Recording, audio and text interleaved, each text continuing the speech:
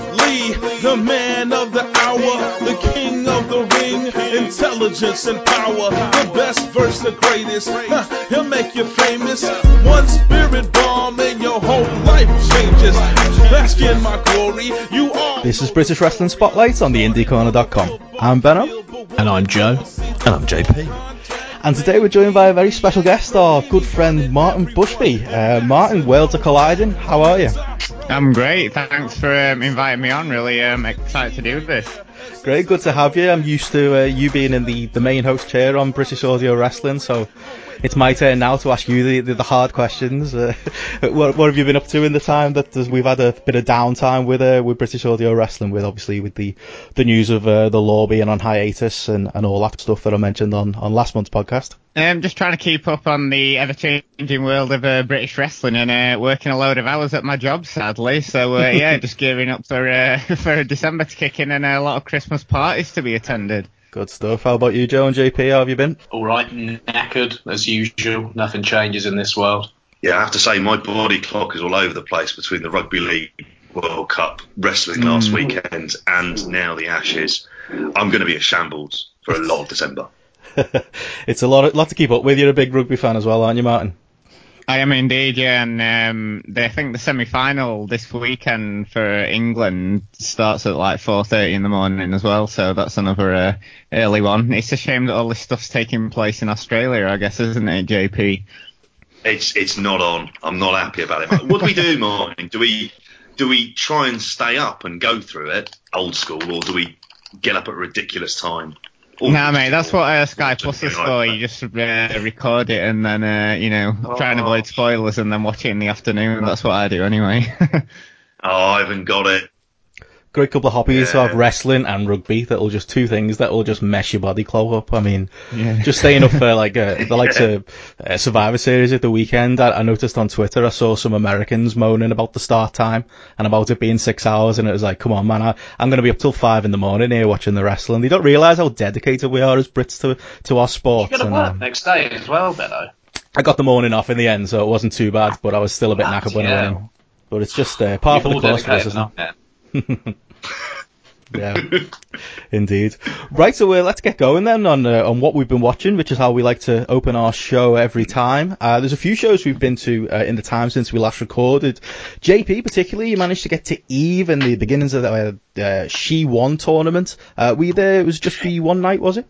It was, okay, so they had 4 shows over 2 days, on the Saturday and on the Sunday, and I got to the finale, the show 4 on Sunday night. Which was the final, and it was probably, by all accounts, I'm not saying it was the weakest in the sense, but that was kind of obvious because you've had a lot of the singles matches, a lot of the other matches on the card were tags to kind of set up angles that they've been working out throughout the show, but on the whole, really good fun. And certainly a star is born, or the ace is born in Charlie Morgan. So yeah, it was an interesting experiment, but it appears to have paid off because by all accounts they sold out all of the 4 shows over the weekend. It was an insane atmosphere. For those of you who haven't been to the Resistance Gallery, you've got to stand up for the entire show. So there were people who had done 4 shows over 2 days, stood for at least 3 hours for each of the times. So it was absolutely, it was heaving in there as well. But overall, really good. And there was a big announcement for the York Hall show where Viper would be facing Aja Kong, which the crowd were completely buzzing about there. In terms of notable stuff from the show, from what I saw. On that one show, really, I mean, in a sense, Charlie Morgan, Sami Zayn is really where the feud appears to be going forward. And by winning the She Won, she's going to be in the York Hall main event. So it's going to be interesting to see what direction it goes in. But there was loads of great stars over the weekend as well. So they had Kaylee Ray, Session Moth, Ginny, Emi Sakura, Maiko Satomura, who was in the finals, great. Apparently her and Emi Sakura had a fantastic match the night before. So really, really good. I know not everyone on the podcast is the biggest fan of Eve. But it was, I enjoyed it. And I brought along a couple of friends. One of them had never been to an indie show before. And so he absolutely loved it. And another friend of ours who'd never been to a wrestling show before, and she absolutely loved it as well. So, we're likely to be going back in January. Martin, you caught some of this weekend, didn't you, on VOD? Eve uncharacteristically managed to take a break from the owners tweeting weird sexual tweets at each other on Twitter to actually get the VOD up on time for once for a weekend of shows. What's this? Oh, you're lucky, Joe. I haven't sent you the screenshots, Martin. You've unfortunately seen them. Indeed. I will show him from here just to see what his reaction is on this one. But yeah. Hold on. Don't they live in the same house? They do. Why are they tweeting that sort of stuff to each other? Like, they just were. As a wind-up. Kind of. Slightly odd stuff. But yeah, sorry, Martin, you were going to tell us about the first two shows that you saw. Like Benno noted there, I managed to catch these on the Eve VOD, and I ain't really watched an Eve show since a show ages ago that was headlined by Nikki Storm and Rhea O'Reilly, and I thought the big standout from the second night of the She one was a match between Charlie Morgan and Kaylee Ray. I mean, they brawled all over the Resistance gallery, diving off everything available, and big fan of Charlie Morgan. I saw her a few times when she was Penelope and working mainly for WAW and the Knight family, and it's really great to see her getting more and more opportunities, and I'd say they're two of the best female wrestlers in the country currently, Charlie Morgan and Kaylee Ray, so great to see them have a fantastic match on night 2 of the show. I think all 4 nights are up on the VOD service now, but I only managed to catch the first 2, and that was a standout for me on that one. Well, I was going to say, do you think that they're going to have, because Charlie Morgan made her debut at the Cockpit, what was it, 1 month, I'm trying to think when it was. There was, that she had made her debut, and whether or not it would be her and Kaylee Ray for the 2-day Cockpit shows in early January for the women's tournament. And wondering whether or not... They've not announced it just yet, have they? I mean, Red Pro have been announcing a load of talent for that show, and I'd be surprised if they don't announce her for it. And she also made a Progress debut as well, didn't she? So certainly good to see her getting in the bigger promotions in British wrestling. Have Red Pro not announced the full lineup for that tournament? I thought they had. I think that now they just keep announcing names every day, I think. Oh, okay. I'm sure I saw that they'd announced the full... I might be completely wrong, I'm not sure, but I thought I saw that they'd announced it, because it's 8, right? Oh, is it only 8? I know they announced Charlie Evans today, was that the final one? Let's have a look. Yeah, she's entrance 7, so they've got one more to announce. Oh, so it could be. I don't think Kayla Ray's in it either. What do you make of there seemed to be a bit of a beef? I mean, we're talking about Twitter.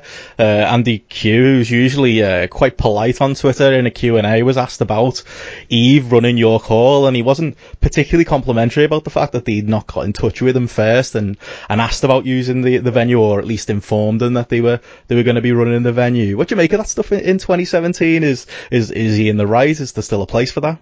Well, I think, I sort of get where he's coming from, but at the same time, you could argue it's a bit ridiculous as well.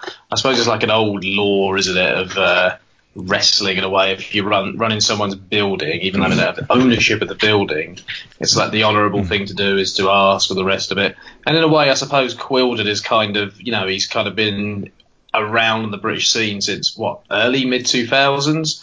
So I suppose his mindset might be a little bit different to some of the other guys. But then again, I remember hearing about Briley contacting Mark Dallas to have a bit of a word about ICW running in Islington at the garage. Yeah. So some of the more modern, I'm not saying Rev Pro isn't a modern promotion, but some of the newer figures to the British wrestling scene, I suppose, have got track record for similar as well. And Dan Reed's been around for a very long time. Yeah, I'll be honest, I think there might be some bad blood between Quildan and Eve as well, because he used to work with Eve, didn't he? And I know he used to announce the shows. I don't know if he used to book the shows, but I know he used to be on the shows. I don't know if there's, something else to it as well, potentially, that we maybe don't know about, that wound them up the wrong way. So yeah, I'm not really. Sorry. It's difficult, isn't it? It's a very old school British wrestling problem. I know. Yeah. I think when Progress started to run Manchester, I know PCW weren't particularly happy about that. I heard that through the rumour grapevine, and I know even promotion I go near and dear to my heart, GPW and Wigan have had various run-ins. Over Wigan of all places, they're fighting over patches of land, and there was supposed to be another promotion. I think they were called This Is Wrestling. They were going to be running Lee, which was I think 10 minutes up the road, featuring a lot of GPW's own wrestlers the night after a GPW show, and it's kind of like, well, maybe that's a bit much, but I think a lot of it's the reputational risk, isn't it? I think promoters will look at it and say, well, if you run what I consider my building and put on a bad show or piss the owners of the building off, and they go off promoting wrestling, I suppose that's got to play into it as well, hasn't it? Well, it does, and I was just thinking as well, it's also one of the fundamental problems that we have throughout the country, that because we don't have many of these kind of arenas of the 500 to 2,000 seat variety, and obviously we're using clubs and whatnot in order to do that, it kind of does. We do have rather more limited options than, say, the States. Obviously, there's massive geographic reasons for that, but we do have a general lack of those kind of buildings, which means that there is going to be some buildings that are used by other companies, and it's kind of possible to happen. The fact that Eve are based at the Resistance Gallery, which is pretty much across the road from the York Hall, but then again, I can see probably Andy Q's point in the sense that he's built up the York Hall as a wrestling venue. Well, it's been used as a wrestling venue for years, but within modern terms. Yeah, okay. Yeah, I suppose they went back there, didn't they, after years of it not being used as a wrestling venue.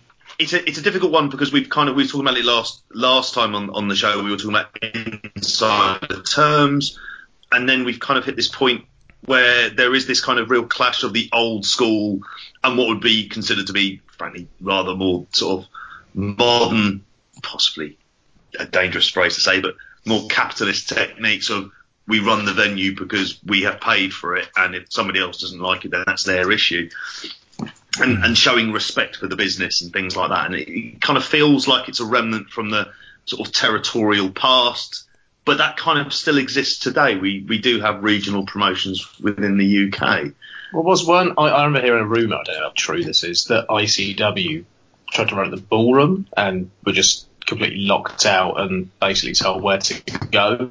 I don't know how true that is, but I remember hearing that a couple of years ago. So it wouldn't surprise me when we talk about ICW. They do like to kind of jump on the bandwagon of what other companies have done in the past. So I'll save that for a little bit.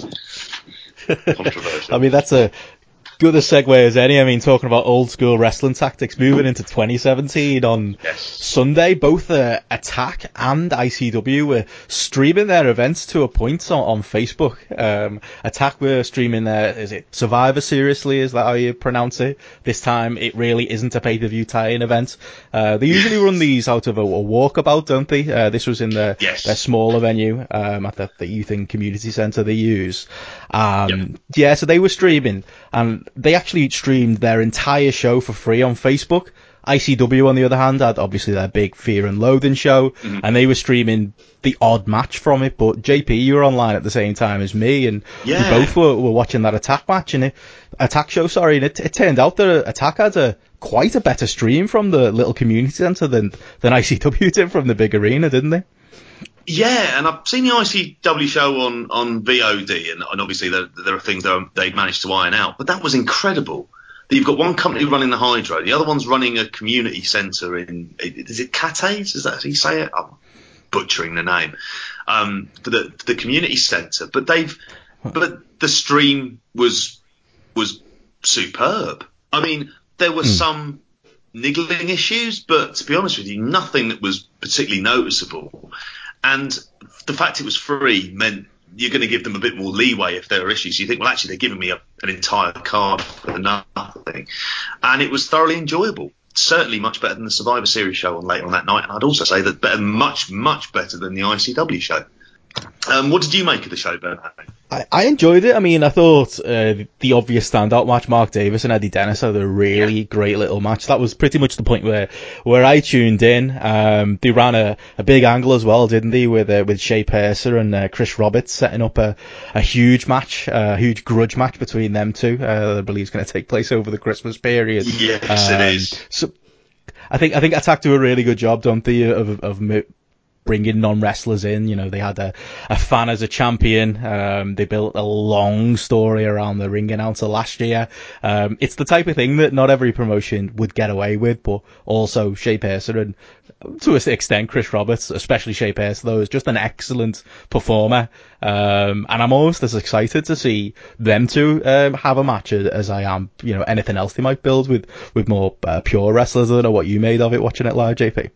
I thought it was great. Although it's odd seeing Shea Purser with facial hair. I think that needs to go. He needs to sort that out. The baby face is what he needs. In terms of the show, I have to agree with you with Eddie Dennis and Mark Davis. We also had a new faction that was created with, what was it, Drew Parker, Elijah, and I can't think of the name. One of the guys from the Thursday Night Throws, one of the Dragon Pro trainees. Can't remember his name at the minute. So that was noticeable as well.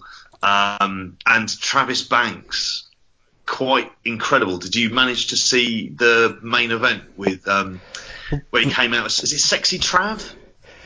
Yeah, well, the thing for me is, I mean, this is the Travis Banks who, when he first came over to the country, he came over in this green vest, playing like this party character. I think it was PCW, and I think he did a GPW show or two, mainly up in the north. So most people wouldn't have seen it, but you wouldn't believe it compared to the very serious, stone-faced, pure wrestler Travis Banks that we all know and love now. But it's a perfect gimmick. I mean, coming off the feud with the Anti-Fun Police, for him to come out as the man who now loves fun, coming out dancing on his entrance. There's GIFs all over Twitter you can check out.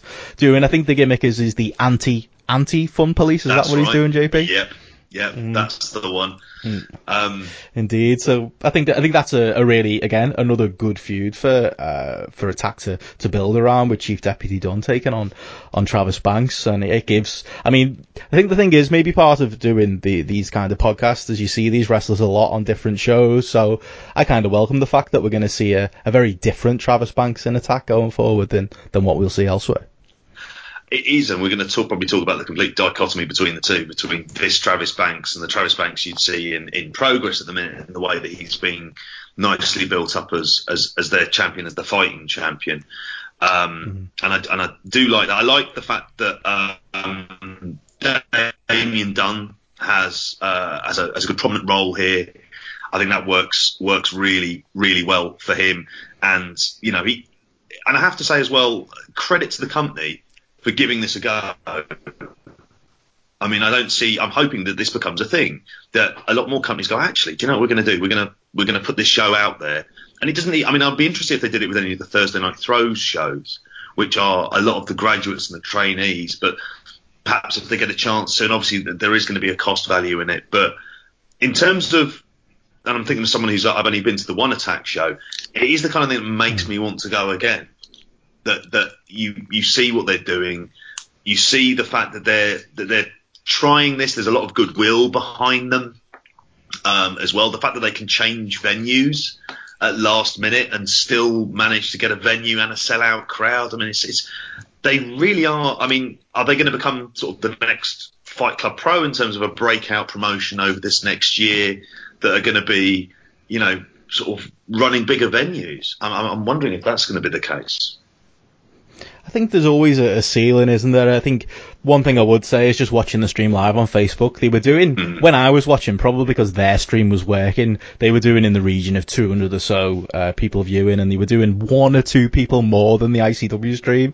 So that's a bit of a win there, but it's still not huge numbers, is it? I don't know. I mean, Martin, are you particularly positive on the future of Attack? Is it a promotion that you'd be interested in going to check out live if maybe they came a bit further up north? I'd absolutely love to check them out live. I've watched a lot of their stuff on VOD dating back back to last couple of years. But I think in terms of them growing and getting bigger, obviously you want the guys to be earning more money and everything, but I think it'd lose some of their charm. You know, they're running these sort of small venues and doing their own thing, and you know, everyone sort of described them as the British version of DDT from Japan, you know, sort of thing. They do a lot of like wacky characters and gimmicks, and I think if you made it bigger than what it is currently, then it'd lose some of its charm, wouldn't it?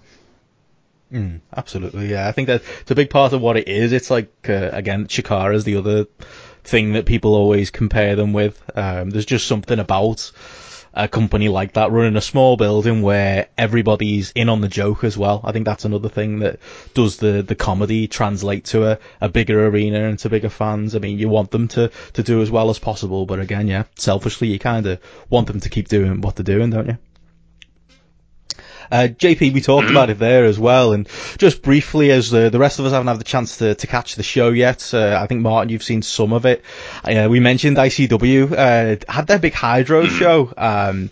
They were relatively quick about getting it out on the VOD. Like I mentioned, the Facebook stream that I was trying to watch a bit of it on wasn't doing particularly well. Maybe that'll give you a clue as to why they didn't stream it live. But for those of us that haven't seen it yet, JP, is this a show we should be checking out? I mean, ICW, I believe the attendance was a bit down on last year. I think Meltzer reported was 4,500 today in the Observer, which is down from last year, but still a really impressive number. Should we be going out our way to check out this show? I mean, ICW sometimes, again, it's another product that benefits from the live environment. How did it translate on VOD?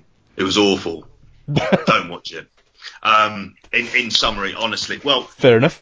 There are, it's funny. I've been reading a couple of reviews about it as well that have kind of been quite handy at kind of almost in a sense. People have articulated better how I feel about it. It's something I've tried to get into at various times, and we kind of have to because we do the show and obviously we want to cover the breadth and range of British promotions. But the wrestling on this was bloody awful. It really, like, the best matches were fine, and that would have been. The death match was the one that really stood out. I think you saw that, didn't you, Martin, as well? And that was the one that really stood out. But, like, for those, and we spoke about Bram, I think, a couple of shows ago, they're pushing Bram based on the notoriety that is out there about him and about the charges that he's had before. They're playing into that. There's endless bloody run-ins, and honestly, like, when I was watching it at times, the phrase that came to mind was clusterfuck. It really is, because it was somewhat shambolic. Or a cluster of fucks. Look at the lineup of that match Bram was in. Oh, well, I love Jody Fleisch. Best of a bad bunch. Joe Hendry's okay. Yeah. It's just a promotion that's stuck in a permanent time loop, and I know I'll get some grief for this, but I'm beyond caring, to be truthful with you. It's like they've gone, yeah, we really love ECW and we really love Attitude Era WWE, and we are sticking religiously to that. And it's really tiresome, because if there were some great matches on the card, I'd be fine with it, but I really am not. It's the kind of stuff where you're thinking. I mean, Kevin Nash was excited the fact he could swear. That was one of when that's one of the notable highlights. You got to worry. There was a lovely little skit before. Looks good for a man of his age, does Kevin Nash? Mate, he couldn't even get him up for a powerbomb when he attacked Yestin Reese. No, he did. He was a couple of his elbows in the corner, and that was it. His glass legs couldn't handle doing a powerbomb on anyone. Glasses are ready as every night. It is. It's just you're thinking about the people that they're bringing in. These aren't like kind of what we would expect now from a lot of British indies, where you get sort of good American indie guys primarily, or Japanese guys, to come in and have these great matches and sort of wow the crowd. It's Rob Van Dam, who I liked 20 years ago, and I do mean kind of literally 20 years ago at this point, and Kevin Nash. Well, the match, I haven't seen the show, but I was looking at the lineup. I was like, why is RVD at this random three-way? Like, I'm assuming he's not made any other appearances in ICW. So why has he turned up and just been put into a triple threat match? Like, why has that been booked? Like, what was the reason for it? Oh, there's a feud going on between Lionheart and Zach Gibson. So naturally, you just put Rob Van Dam into that. As you do. So it was like, oh, okay. And I have to say, I'm not that impressed with Lionheart.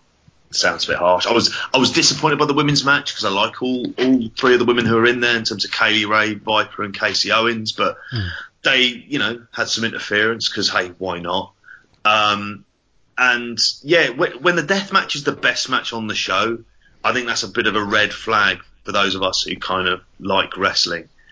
Whereas, if you're at home thinking, watching ECW on the WWE network and listening to Natural Born Killers, you probably think it's the great show of all time. But I have to say, I was really unimpressed. Really unimpressed. I mean, coming from another side, I mean, I was a fan of ICW back in 2014, leading on to 2015. Right. And I mean, the lead up to the first arena show at the SECC, with Grado chasing Drew Galloway for the title. I mean, that was cracking and a really fun show, and it just seemed, it just seems then the company have really dropped off a cliff, in my opinion, anyway. I mean, it used to really work with, just their own guys, and they got import now and again, and it just seems like they've gone import crazy. I mean, the storylines are all regurgitated things that you've seen before, and I mean, I've really tried hard to get into it this year, but outside of the Square Go show at the, I think it was in February or March at the start of the year, everything else has just been pretty poor, and and like you've just noted there, this was no exception. I mean, some of the highlights, obviously seeing Jody Fleisch do a crazy moonsault in 2017 was still pretty good to see, and like you noted there, hardcore four-way was good, and I enjoyed parts of the main event. I just thought it went on way too long, and I'm kind of glad to see BT Gunn pick up the heavyweight title, because he's one of the the few good things about ICW. One of the major disappointments for me, though, was Kenny Williams and Rey Mysterio. I mean, Kenny's pretty good, and I was hoping we were going to get the Rey we got at Red Pro and What Culture earlier this year, the guy who was turning back the clock 15 years. But, yeah, that was another huge misfire for them there. And, and just to note on Kevin Nash, I mean, they must really be regretting bringing him over, because Big Sexy ain't getting off his couch for anything less than a first-class airfare, 4-star hotel, and then, his fee on top of that. And, I mean, he got a decent reaction from the crowd, but was anyone seriously buying a ticket just for Big Kev? I mean, it just seemed like a gigantic waste of money, and I really can't see him doing the Hydro again next year. I mean, let's take a step back for a second. 4K is still absolutely incredible, but when it's a drop from 6K from last year, and I mean, and there'd be no shame in going back to the SECC and filling it. And I mean, even looking on the VOD outside of the standing area, the Hydro looks very empty. And but then again, 4K is a lot for a Brit Indian, nothing to be sniffed at. But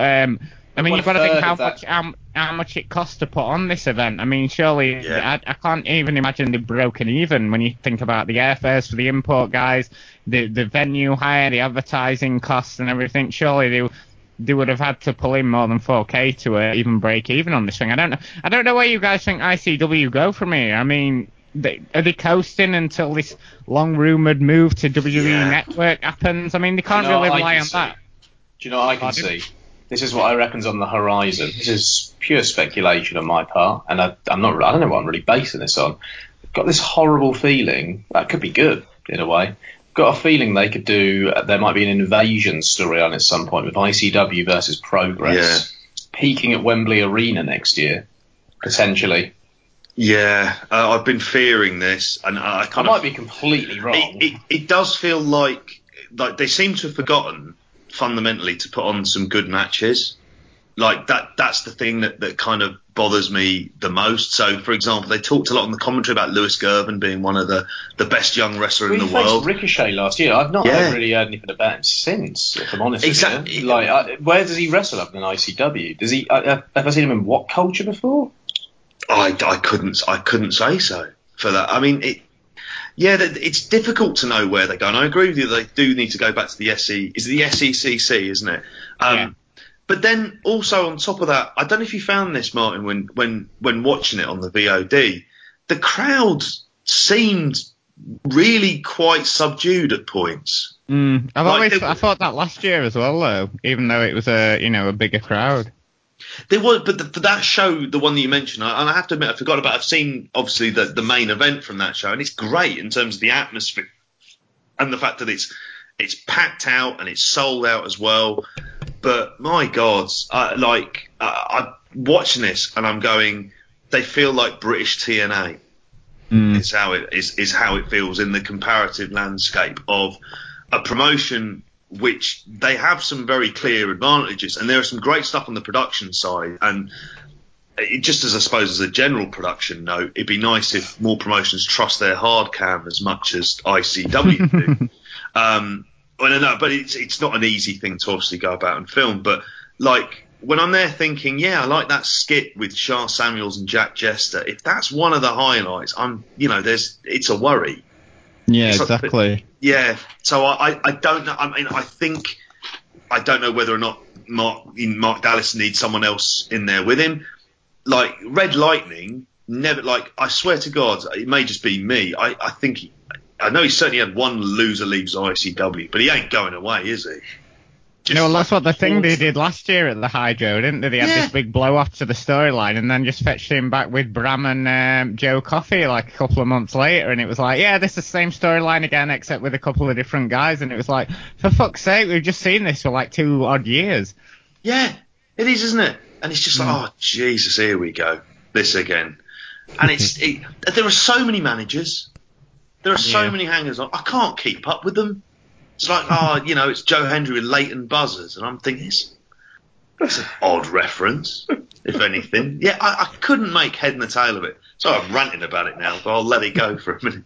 It's okay, but even Joe Hendry's lost a lot of steam. Yeah. He's lost his entrances now. They're not using copyrighted music, so they've even lost that about his character, and I don't even know what his character is these days. He used to be like the cocky guy who came out with, doing his own music for his entrances, and now he just seems to be another guy. It seems like a lot of their own homegrown guys they've just turned into like, another guy sort of thing. I think they need to go back to being ICW rather than trying to be like, a bit of everything for everybody. Yeah, I mean, I feel bad for the criticisms I've given to Progress in the past by comparison with this.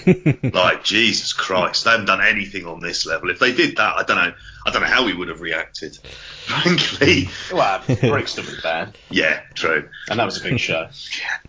And that was overbooked. Yeah. Massively. You'd have to see this, Joe. I'm not going to bother. No, I know you won't. So thanks. So a hearty recommendation from JP there, maybe not. Moving on then to maybe more positive things, Martin. I know a promotion we've not really talked much about on the show at all, really. 3CW, 3 Count Wrestling. You managed to see a bit of a preview, have you, of one of their upcoming shows?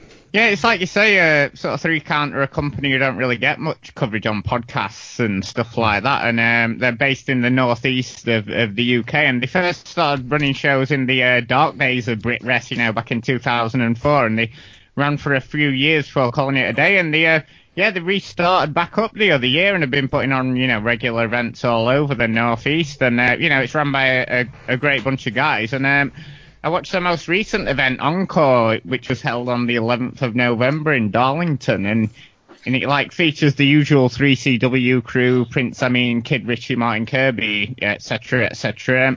But the 2 matches I'd recommend people go out of the way to see are Justin Sizem against Matt Riddle and Keith Lee against Rampage Brown, and these are 2 matches that haven't seen anywhere else in the country. And I think Justin Sizem isn't someone who really gets talked about that much, but I'm amazed more companies don't use him. He's the same size as Riddle, and perhaps even a bit more muscular than him. And these 2 had an absolutely fantastic match. Plenty of grappling to start it off with before they were suplexing each other all over the place, and suicide dives, and Sizem even going for a 450 splash off the top. Which is mega impressive. Someone his size. Kind of reminded me a bit of Mike Awesome. And some other highlights from the show. Luke Menzies was on the show. He's been getting a lot of press recently. packing in his rugby career at his playing peak, starting wrestling. And, I'd say he's only been wrestling this year pretty much. He's really, really impressive. I mean, WWE have got an interest in him, and, Marty Jones has been putting him over left, right, and centre. So, yeah, definitely recommend checking out 3CW. They've got a VOD service, Free Count Wrestling Pivot Share, like most other companies. So, yeah, I'd definitely recommend checking out Encore for those 2 matches. I seem to remember 3CW from, again, the other Bret Res boom, maybe near in the end, when, the wrestling channel was in swing, and they'd run shows, and they'd book the likes of a Loki and people like that you maybe wouldn't see elsewhere. Were you going to the shows back then, Martin, or is it a promotion you maybe more got into in recent years? Yeah, I always knew they were going on, but I think they had a working relationship with 1PW, to use import talent and things like that. So I was seeing those guys in Doncaster, before obviously 1PW imploded on itself. But I never felt the need to go up to the northeast when I had it on my doorstep. But I'd obviously heard a lot about them and everything. I think JP was considering their show in Northallerton, is that right? That's right, my mum lives there. She doesn't live far from Northallerton. Well, she lives in Northallerton, so there in Darlington. So I was looking actually, they seem to be running loads of shows, don't they, throughout sort of that Northallerton, Hartlepool, Middlesbrough as well. There's like a real growth potential that they have. Yeah, because I think obviously they know the area well. They've got, a lot of contacts around there. So obviously, run your local area rather than, trying to run here, there and everywhere like everyone else is doing. Yeah. You stick to what you know, I guess. Yeah, you don't want to flame out like a Lucha Forever, who really probably one of the promotions who could learn a lesson from a 3CW who aren't getting silly and running venues all over the country, but that's probably a subject for another time. Moving on then, just one for me, the one I've been watching very briefly. I managed to get down to the Fighting Spirit wrestling school. It's a school in McGull, just outside of Liverpool, run by Zach Gibson and James Drake. And actually, this is the second show that they've put on. The shows tend to be, I think it's more about getting the trainees on shows. It's a weird venue because it's kind of it's an MMA gym that used to be a swimming baths that's actually got a swimming pool. You can still see the shape of the swimming pool, and that's where the training gets done. That's where the ring is. So you can kind of, I put a picture on Twitter, but you kind of standing on the balcony almost, but looking into a swimming pool where there's a wrestling ring and there's all kinds of fans around it. And it really made for a unique atmosphere. I mean, I'm not going to say the trainees who worked on the show were quite clearly trainees. I think the school's been open, 3-4 months? Is it longer than that? I'm not sure. It's not a long time anyway. And I know that the first show they ran opposite Ring of Honor, so I didn't get a chance to get down to that one. So these are trainees who've not been wrestling that long. And I think the idea of the school is running these shows. I don't think they're running them for profit. It's a lot of localish wrestlers, the likes of a Sam Bailey, Sam Gradwell, and Drake and Gibson themselves. Even El Ligero popped up on this show, but would it be an indie wrestling show if El Ligero didn't pop up? But the idea is they mix these experienced wrestlers in with their trainees, and the trainees are raw. I mean, one negative I would say is, some of the trainees' gear was pretty appalling. I mean, there's a couple of guys who were literally just wrestling in t-shirts and a pair of track pants, and they had knee pads on. You kind of think, I do kind of think, it's not that hard to go on eBay and buy some crappy wrestling gear, or go to highspots.co, the UK version of Highspots, and order yourself some terrible trunks. Vicky Stitch, is it Vicky Stitch? I think there's a lot of the UK guys gear, and by all accounts, she does a fantastic job of putting together gear for everybody. I like how she's got a gimmick name for her job as well. That's fantastic. Good on Vic. Yeah, I think maybe when you're a trainee, the money doesn't quite stretch for a Vicky Stitch, I suppose. So I can kind of understand it. But that aside, it was kind of cool to see these experienced hands work with these younger wrestlers. And there was a really good Chris Ridgway and Flash Morgan Webster had a really good match on the night as well. So there was something to bring in people from outside as well. But yeah, it looked like a a really good venue and a really good place to train as well. If you were interested in training to wrestle, I think my ears are that well behind me. I'm far too old for that stuff now. I'm not taking bumps at my age. But you took some photos and had them up on your Twitter feed, and it looked like a cracking venue for a It show. is. Does it hold about 200 or so? Would you say, or even that, or about 100? I'd say 200 would probably be about the maximum. I don't know, how many people can you get in a swimming pool? Maybe that'll give us a hint. Depends on the size of the pool, doesn't it? Yeah, exactly. Yeah, it didn't look particularly deep anyway. But yeah, it's a good idea, isn't it? I think if you're running a training school, you might as well. I believe that their next event is on March the 9th next year.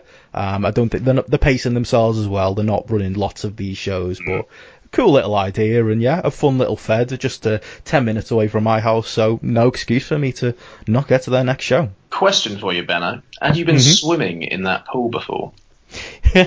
You know what, this kind of ties into Sabutal. I've not been swimming in the pool, but I have played football in the five-a-side courts that are in the same building, so there is that. And I didn't even realise you played football in the swimming pool then for a second. I might have maybe a distant memory, but no, I definitely played football there. I didn't realise until I got there that that was the venue, but yeah, unfortunately not. But you can just picture it. You can see the grids where the water would go through and things like that. It is still very much a swimming pool. It just has a wrestling ring in it, but it is very. I don't want to undersell it. It's a very professional looking setup, if a little bit weird. Progress. It wouldn't be an episode of our fine show without talking about Progress. They got to Manchester again this past weekend for Chapter 57. I'd had a few beers watching this one. I really enjoyed it. I'm curious, Joe, what you made of it before we get into the particular talking points of it. I mean, I thought personally it was I'm starting to turn around a little bit on Progress. I think there are elements of the booking that are definitely improving that I want to get into in a moment. There's elements of the booking I'm still not a huge fan of, but how did the VOD come across for you, Joe? Well, I didn't think it was bad. I thought it was an enjoyable show for the most part. There were definitely things that I would have changed around personally regarding kind of the order of the card and a few little bits and pieces. One thing that I did kind of come out of it thinking was I'm really not feeling the Havoc and Haskins thing at all. They opened the show here and I just don't... What actually is their motivation? There's not been a promo at all to tell us what their motivation is. There's no reason that we've been given for the fact that they're now together. Haskins hasn't sort of changed his look or really adapted his in-ring style too much to suit this either. I saw they started putting Macbeth quotes on Twitter regarding like this team. And I got to say, I switched off when I Macbeth in my Year 9 Sats. So... And I was watching a lot of wrestling at the time to escape from, I imagine, Macbeth in, my Year 9 English class. So getting Macbeth involved in wrestling is not going to appeal to me in any way at all. They butchered the quote as well. That was the other thing. I mean, I wish, it was online, wasn't it? It was just a tweet. I mean, I completely share your view there, Joe, that being there in Manchester, this is a lot of the people who come to the Manchester shows. You get your hardcore Progress fans, but there's people I know who go to these Manchester shows who don't go to the London shows, who might not have seen the VOD of Haskins and Havoc turning. So there were definitely people in the building just a bit confused as to, one, why are they a tag team now, and two, why are we supposed to boo them? And like you say, there was no promo. There was no explanation. I mean, I assume that'll come on the next London show, do you think? Maybe? You'd really hope so, because at the moment it's just like, we're together because we're together. It's like we said before, the Ali Pali show. There's nothing they've got for them, so they put them together because people like them. And it still feels like they haven't really got a lot for them, so they put them together as a tag team because everyone likes them in some way and they're popular. There definitely needs to be a bit of a refigure. I think Vicky Haskins is great in her role. She certainly looks the part. But at the same time, what is this? Why are they together? I've got to say, their music is unbearable. Honestly, that theme, when they came out, I found myself wanting to put it on mute. And these are two men who... where music played a huge part in their character during their time in Progress. You think about Haskins with the Probot theme. I think about like his return to Progress, how great, how sort of pivotal that theme was in his character and building him up in 2016. I think of Havoc and AFI, and now they're just coming out to noise. I just hate this whole crappy music that Progress are attaching to wrestlers. One match that particularly stood out, which I was going to talk about anyway, but music-wise, was the women's match.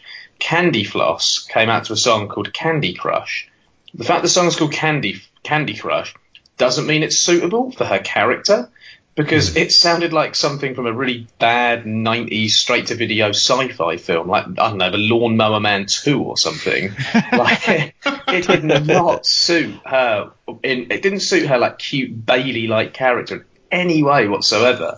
The lack of thought and actual, I don't know, sort of how these themes attach to a character, I think is really poor, if I'm honest, and it affects my enjoyment of the shows in a much bigger way than it should. I almost wish they'd cut the entrance out of the show, or they do the WXW thing and dubbing over the entrance in some way, because I think the live experience and the music was still such a great part of getting Progress shows. And without the music, I don't know, it makes me less inclined to go back to Progress shows in a way. So that was my thoughts on I those think two issues. Just on that point, I mean, one team that I think they do get the music right, but it's not Progress is doing. Mustache Mountain, now being lovely baby faces, get to come out to that WWE theme that I'm actually a bit of a fan of. I think that's the decent entrance music, if not the Pete Dunne's and the terrible group music they've got for British Strong Style. CCK music. Oh, that's bad too. Another group where music is so pivotal to the act, to the Cramps, and even their Road Pro music is quite decent, it's quite energetic. This music that CCK come out to does not suit their act in any way at all. Like, Chris Brooks seems like he's pretty into his music. I'd love to hear his opinion on the shite that Progress have been walking out to. It's like noise. Like, I'd rather them come out to no fee whatsoever than just this noise that they walk out to for whatever reason. Sorry, Benno. Yeah, I was just going to say, I mean, I was pretty sad on the night that we didn't get Wolfgang. He was ruled out of the show, wasn't he? We got a bit something of an upgrade with Joe Coffey, but I would have enjoyed Wolfgang coming out to his ICW theme, his very Aces and Eights style sounding music. Big fan of that. I'm not a fan of it, no, I've got to be honest, but is that an ICW original piece of music, is it? I think it is, yeah, I think it is. Right, got you. I've heard worse in Progress, I'll say that. Anyway, going back to the show, I was going to say the 6-man tag was kind of notable on the show because of the 5 WWE contracted talents and Zach Gibson. I thought Zach Gibson was awesome here, I've got to say. That promo beforehand was hilarious. I loved finding out about his dad and his 35 years at the post office. And Trent Seven's dad bod was hilarious. Oh, and Trent saying that this is talking about James Drake, calling him his colleague and saying that James Drake should be on the Mustache Mountain side because they've got to organise the WWE employee Christmas party coming up. If you don't see this show for any other reason, genuinely, this promo exchange was amazing live. Just Gibson's disdain for the state of Trent and his dad bod, like you say, and Trent just coming back with the greatest one-liners. I mean, are these the 2 best promo men in British wrestling? I think they might be. Yeah, and absolutely, they definitely are. One of the things we've spoken about before is WWE influence on Progress. And I say that, you know, the whole opening Raw promo and all the rest of it are usually shite. But if you're going to use Zach Gibson and Trent Seven in an unscripted segment, and you're just going to give them mics, let them carry on forever, because I could have watched those 2 all day go at it, to be honest with you. Absolutely. The match itself I thought was okay. Not feeling Joseph Connors at all. Another case with him is, what is this bloke? What does he add? Like, he's just another guy who wears black trunks and he's got long black hair. How is he distinct from James Drake? How's he distinct from the Hunter brothers? He looks like another Hunter brother. And the Hunter brothers both wrestle better than him as well. And at least they've got a couple of rings. Yeah, so they have indeed, and some diversity with the Brothers of Obstruction and Construction as well. So, you know, but yeah, Benno, what were your thoughts on Connors yourself? I think I'm probably best tagging off to Joseph Connor's biggest fan, Martin Bushby. Connors works in a nightclub in Sheffield having brawls with El Ligero. I don't think he quite works on the bigger stages of Progress and stuff. And you know, they're about him similar to James Drake. Weren't there about 4 or 5 wrestlers on the WWE UK, the first thing that they did, that all looked exactly the same? Yeah. And you got didn't James Drake and what's his name, Connors, face off on that show as well? Yeah, they did. Yeah. Yeah, he just doesn't particularly stand out, does he, in these kinds of environments? And yeah, I mean, all joking aside, I mean, I think his run-in was to be expected here. I mean, one big no for me was the pop when Pete Dunne in turn came out. I mean, if there was ever an indication that Progress fans wanted to cheer Pete Dunne, this was it, especially in the building. I don't know how it came across on the video. Oh yeah, massive, biggest pop of the night. He's an absolute superstar at this point. And the longer Progress can kind of hold on to him and use him in some form of a role, I think the better off they are, to be honest with you. I don't know what his situation is. I don't know when he's off. But if they can keep hold of him for a while, they looks like they're going to do a match of him and Joseph Connors in the singles. I don't know how that's going to turn out. God, I fear Joseph Connors getting the win and the rub in that one. I don't know how that's going to go. But the longer they can keep Pete Dunne around, the better, if you ask me. That's it, yeah. I mean, that got a big response. The aforementioned Joe Coffey, Doug Williams match, that was notable just for Doug getting such an ovation.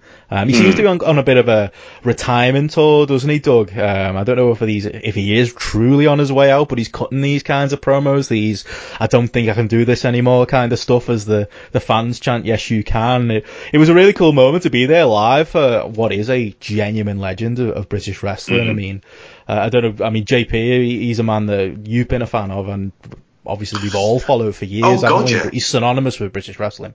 Oh, he is. I mean, going back to the Wrestling Channel when it first came on, he was one of the key integral parts. He was probably the reason I ended up hearing about Ring of Honor in the first place. Sort of through that and the work in Noah and the Chaos Theory suplex, which I love that as a finisher. I still think he's got a lot to offer, and we saw him on a 4FW cards last year, and I think on those kind of circuits, it would be nice to see him sort of do a tour of like lots of the indies throughout the country. So to see him in Fight Club Pro and to see him in Attack and Rev Pro would be really good, because he is one of those guys that we've taken him for granted somewhat. And I mean, he was there at a time when British wrestling was not cool, was not at the point where it is. And you know, this is someone who deserves, in a sense, to he needs to still be involved. This is someone who can offer so much to the industry and to a lot of the younger wrestlers throughout the country. Do you think he's going to retire at Wembley next year? Do you think they've got a story to tell here with Doug Williams and, one last big show, biggest indie show we've probably ever had in the UK? It seemed it'd be in his 25th year, coming up to his 25th anniversary. Yeah. I just sort of wonder whether that's a natural endpoint for him and they're starting the story now, maybe. The fact that he would be finishing with a British wrestling company running Wembley Arena would be really sense, nice. It does make sense. And it would be a nice, exit for Doug Williams. Something I'd like to see at a big show like that. Yeah, well. I would love to see that. I was going to say as well, I've got a few criticisms of the second half of the That's card. not like you, is it? I know I'm not allowed to criticise Progress, but I've broken that rule many times. Be positive. Been a dick. Now, I don't know. I know you'd had a few beers on the night, Benno, so I don't know if this occurred to yourself. But the second half of the card, I had some real issues with. I thought if you look down the card, you got Ringkamp versus CCK. You then had Flash versus Keith Lee, which I thought was the match of the night. I really enjoyed that match. And then you had Andrews versus Travis Banks in the main event. So you've got Lykos, Flash, and Mark Andrews, one after the other. So you've got three small kind of high flyers who are playing off their size in the match and using their high flying to get over on their opponents. So you've got this Flash Keith Lee match that followed CCK versus Ringkamp. Now, in the CCK versus Ringkamp match, I thought the booking of it was really strange. Now, this was a match I was really looking forward to, and I really wanted to see it. They originally booked on that WXW show in London. And then after this show, I didn't hear anyone talking about it, and I thought, oh, that was the match I'd probably be looking forward to most in that show. Now, I thought it was quite a stupidly booked match. So a lot of the stuff Lykos was doing on Walter was just weird. Like, it didn't feel like Walter's size really impacted that much on Lykos. And Lykos is tiny. And then we've got this match after this where it's all based around Flash overcoming Keith Lee's size.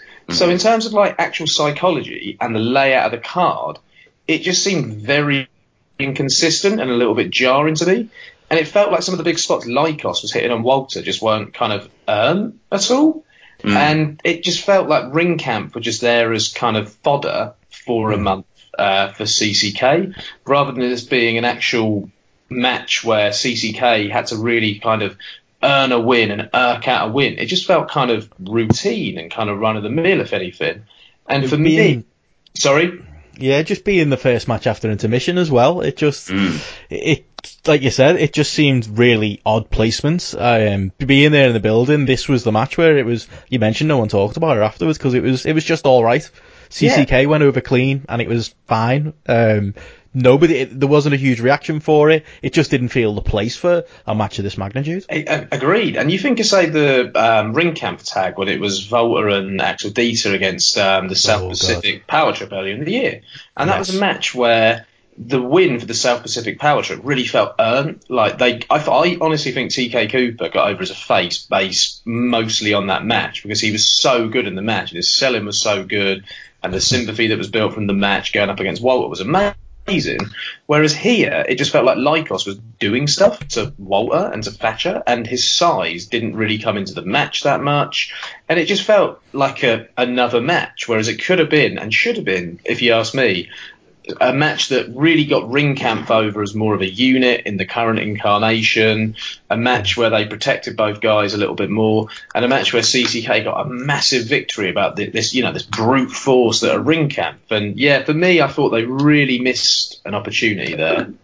Yeah, I mean, I just think that Progress, it's kind of one step forward, a couple back, or maybe another one back, because yeah, that was my biggest critique. It was kind of the layout of the show. I think, again, you mentioned there, Walter, you would think he's the type of person to say no to some of that stuff. I was kind of watching it going, this isn't, you'd expect Walter to say to Lykos, nah, we're not doing that. He's quite protective over his gimmick, isn't he? So it was just very strange. And yeah, the second half, from everyone I spoke to live, although it had maybe the best match, there was just something that didn't click about that second half. But I mean, you mentioned Keith Lee, Flash Morgan Webster was a great match. We're going to talk a lot more about Keith Lee later. And it was an incredible big man, little man match, but maybe I was spoiled by the fact that they had that live on Facebook.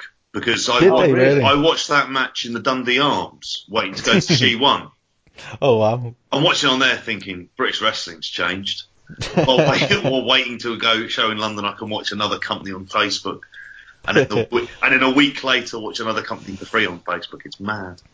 Indeed. I mean, before we wrap up with the Progress talk then, I mean, Travis Banks and Mark Andrews was the main event. Travis Banks, I mean, I thought it was a really good, clean, straight match. I like the fact that Travis Banks is having these matches to wash the bad taste of some of the previous booking of the world title. A nice, easy win for him. It's logical that he's now facing, I think it's Matt Riddle, isn't it, on Sunday? A man who beat him on his run to the title. Nice, logical, progressive booking from Progress. Kind of making Uzi crow a little bit for some of the previous booking, although I definitely won't forgive them for all of it. I suppose all of you, maybe you first, Martin. I mean, what do you make of this booking of Travis Banks as champion? Is it a positive step for Progress in booking maybe a more straightforward wrestling matches on top of their cards rather than the overcomplicated stories, as our good friend Ollie Court might say? Yeah, I'd be quite happy for Banks to have a really long run with the title, and he can main event all the shows with a variety of different opponents. He can keep all the storyline stuff like underneath that, and then he can just be sort of like a fighting champion, taking on all comers. I'd be quite happy to see that, I think. What did you think of the match, Joe? I thought it was decent. It was just a kind of nice match. I didn't think it was one of either guy's better matches. It just felt like they'd been told to go out and wrestle and put on a decent match as a main event, basically. I didn't feel like they really built any great story between the two sort of going forward. But with the Eddie Dennis moment after the match, obviously it seems like they're going in a certain direction. Do you think with Mark Andrews, there is a story to tell long term with this being, what was it, like his 7th title defeat? He's kind of like the Hiroki Goto of Progress at this point in many ways, isn't he? I do wonder as well. So like Mark Andrews, I think, is a really good wrestler. But there have been a few times I've been a little bit disappointed with his big matches this year, I've got to say. And this one, yeah, I felt a little bit. I don't say I felt let down, but I didn't think it was as good as it potentially could have been. But again, I wonder if that was because it came after the Keith Lee, Flash Morgan Webster match. It was placement. It was just quite a good match, if anything. Nothing bad, nothing great. I haven't seen this main event yet, and one of the thoughts I had about it when I'd seen that this was the main and seen the result from it was, I was wondering, when you were there live, I can't imagine there were many people who thought Andrews had a hope in hell of winning it. Not. And also, did it feel like, right, we're just going to be killing time until Eddie Dennis comes out in some form and gets involved? Kind of, yeah. I think the fact that Eddie Dennis, I mean, obviously with the obvious story, the fact that he wasn't on the show and you would expect him to be on Progress shows going forward, it was a bit of a red herring, yeah. Yeah. I mean, he's done some great work on Twitter in terms of building up his match against Jack Sexsmith and kind of explaining his character a bit more, which is obviously out of the auspices of Progress booking, and saying, I've had to do this because I need to get results, because that's going to get me more bookings, and I now quit my teaching job in order to work as a wrestler full time, and I've got a mortgage to pay. And he was saying, Jackson, what have you got to worry about? You live in a sort of big house share in Wolverhampton. You don't have these kind of concerns. And I thought that was a really interesting dynamic to add to the character. And it's the kind of thing that could be utilised even a bit more. And so I'm imagining we're going to see something similar in Rev Pro soon enough as well. Yeah, I think with the losing streak. I think Eddie Dennis is one of the more human characters with the way he's going at the moment as well.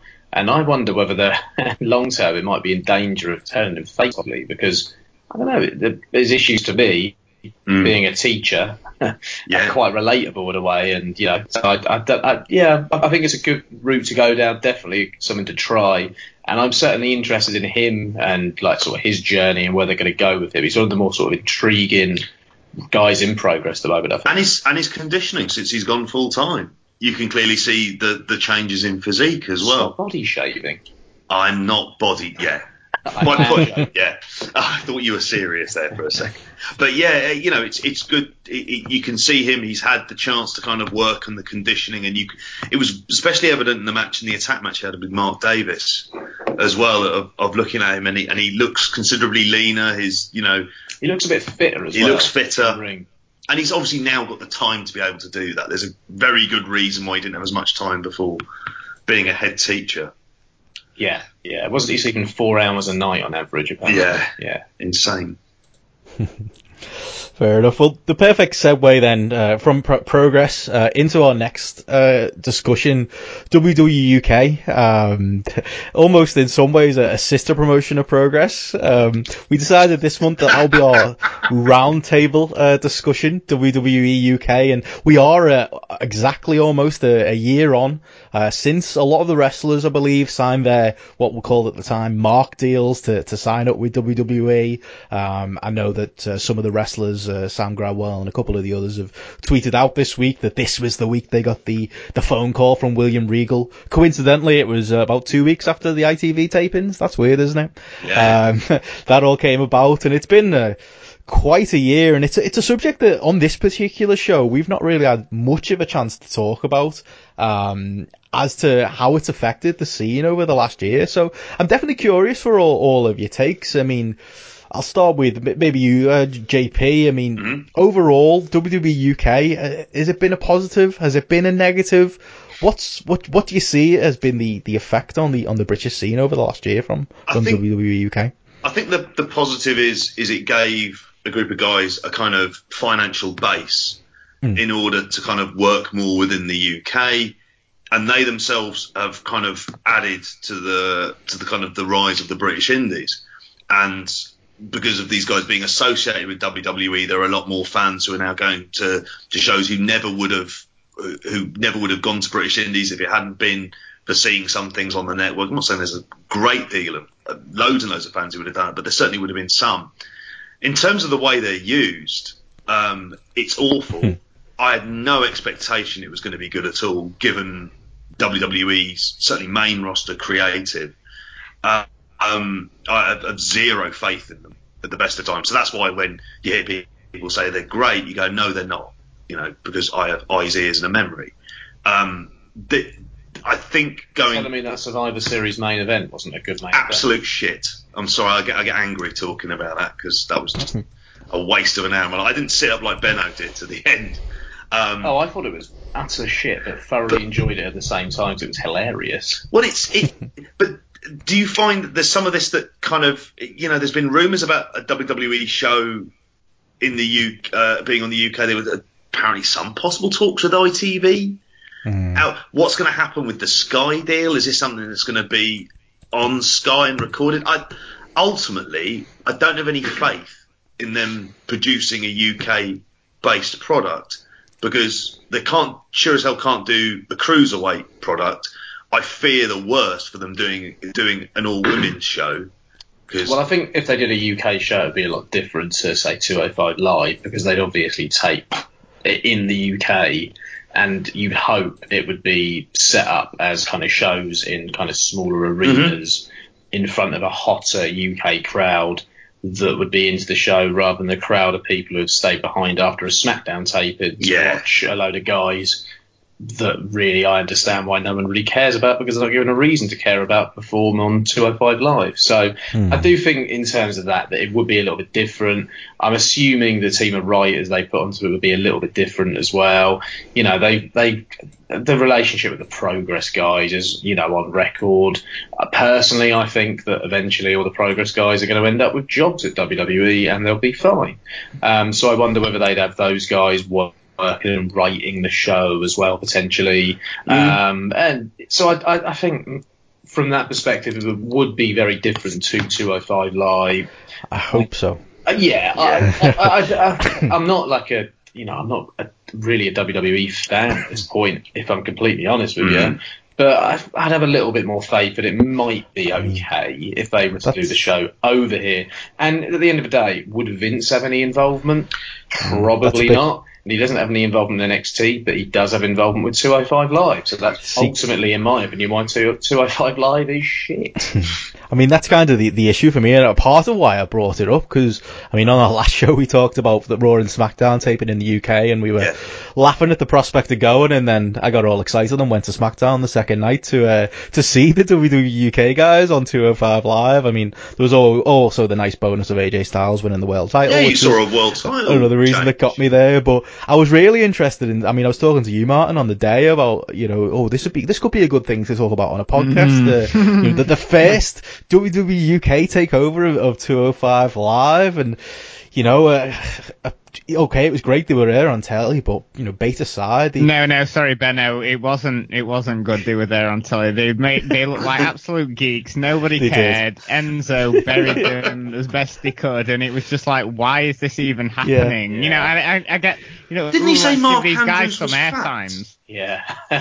Sorry to interrupt. It was a joke, I think. I think he was joking that he was fat. Like he meant he needed to eat something. He eats like Mars bars. I've seen him chomping on them. He does like a Mars bar. I mean, they couldn't have looked less like stars, could they, Martin? It was just. I mean, there is a lot of bland on that roster too. I will say that. I don't think you can. But it's hard to. Go on. Sorry, Benno. Well, I was just going to say, I mean, it's hard to say a brand with only 2 proper live events to its name is getting stale, but it kind of is as well. I mean, it's been a year, and we've had 2 weekends of shows and this awful 205 Live where as you said, Martin, they couldn't have looked less like stars.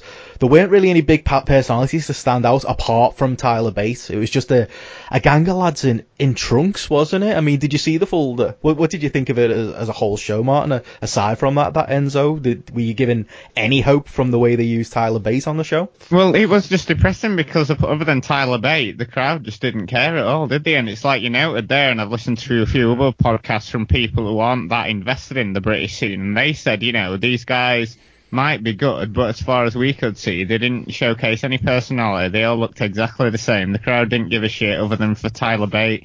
And, thankfully, Pete Dunne was nowhere near this thing, you know what I mean? But it is interesting that it's coming to the end of the year and everyone's talking about, what are the matches of the year.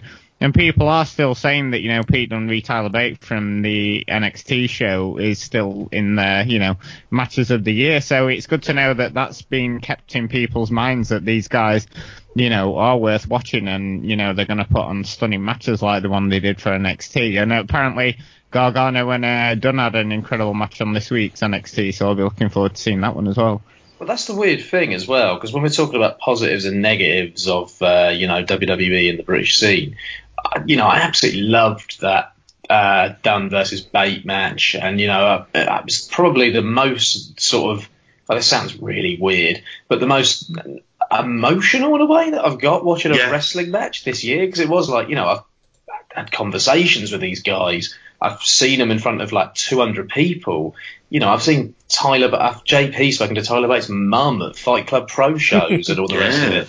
And then you're watching him in front of like a sold out crowd in Chicago and all the rest of it, having the WWE match of the year. That's not a moment I'd want to sacrifice. And I do really like the fact that, it's helped a lot of the guys from a financial perspective. I know that Pete Dunne, my British Strong Style, Wolfgang and Andrews got different contracts to the 16 grand base deals. I know they were put on a bit more money.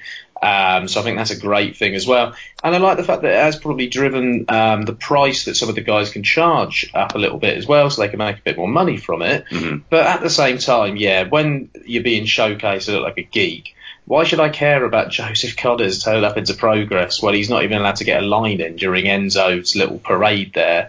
And, there are guys like Jordan Devlin there. And Jordan Devlin, if you ask me, has had one bad match this year. And unfortunately, his one bad match was his match with Martin Stone in the UK tournament. And other than that, he's been absolutely brilliant this year. Yeah. And then he's just made to look like another geek. And he has to be he's Irish, so Finn Balor's got to be mentioned. Oh, Tucker as well, he's Irish, Finn Balor. Got to mention it. Mention fucking Sheamus while you're at it. Mention leprechauns and shamrocks and all the rest of it. I think with Devlin you can't avoid it though, can you? With the close association to Balor, but you're right. Does Tucker really have to do it too? And I mean, just to put over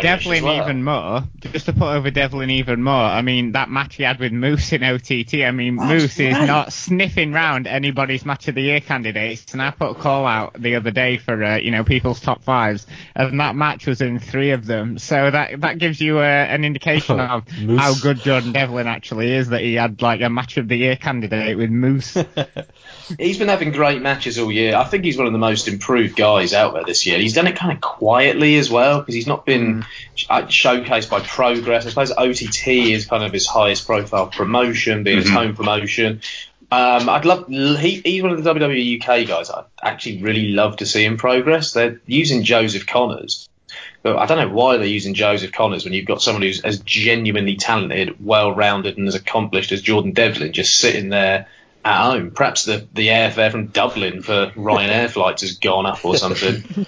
It's funny. I mean, you talk about Devlin as a guy who sometimes you forget he's involved with WWE UK because it's really obvious who the WWE value. Anytime they show you a picture of them or they turn up at a takeover, it's British Strong Style, it's Mark Andrews, and it's their good mate Wolfgang.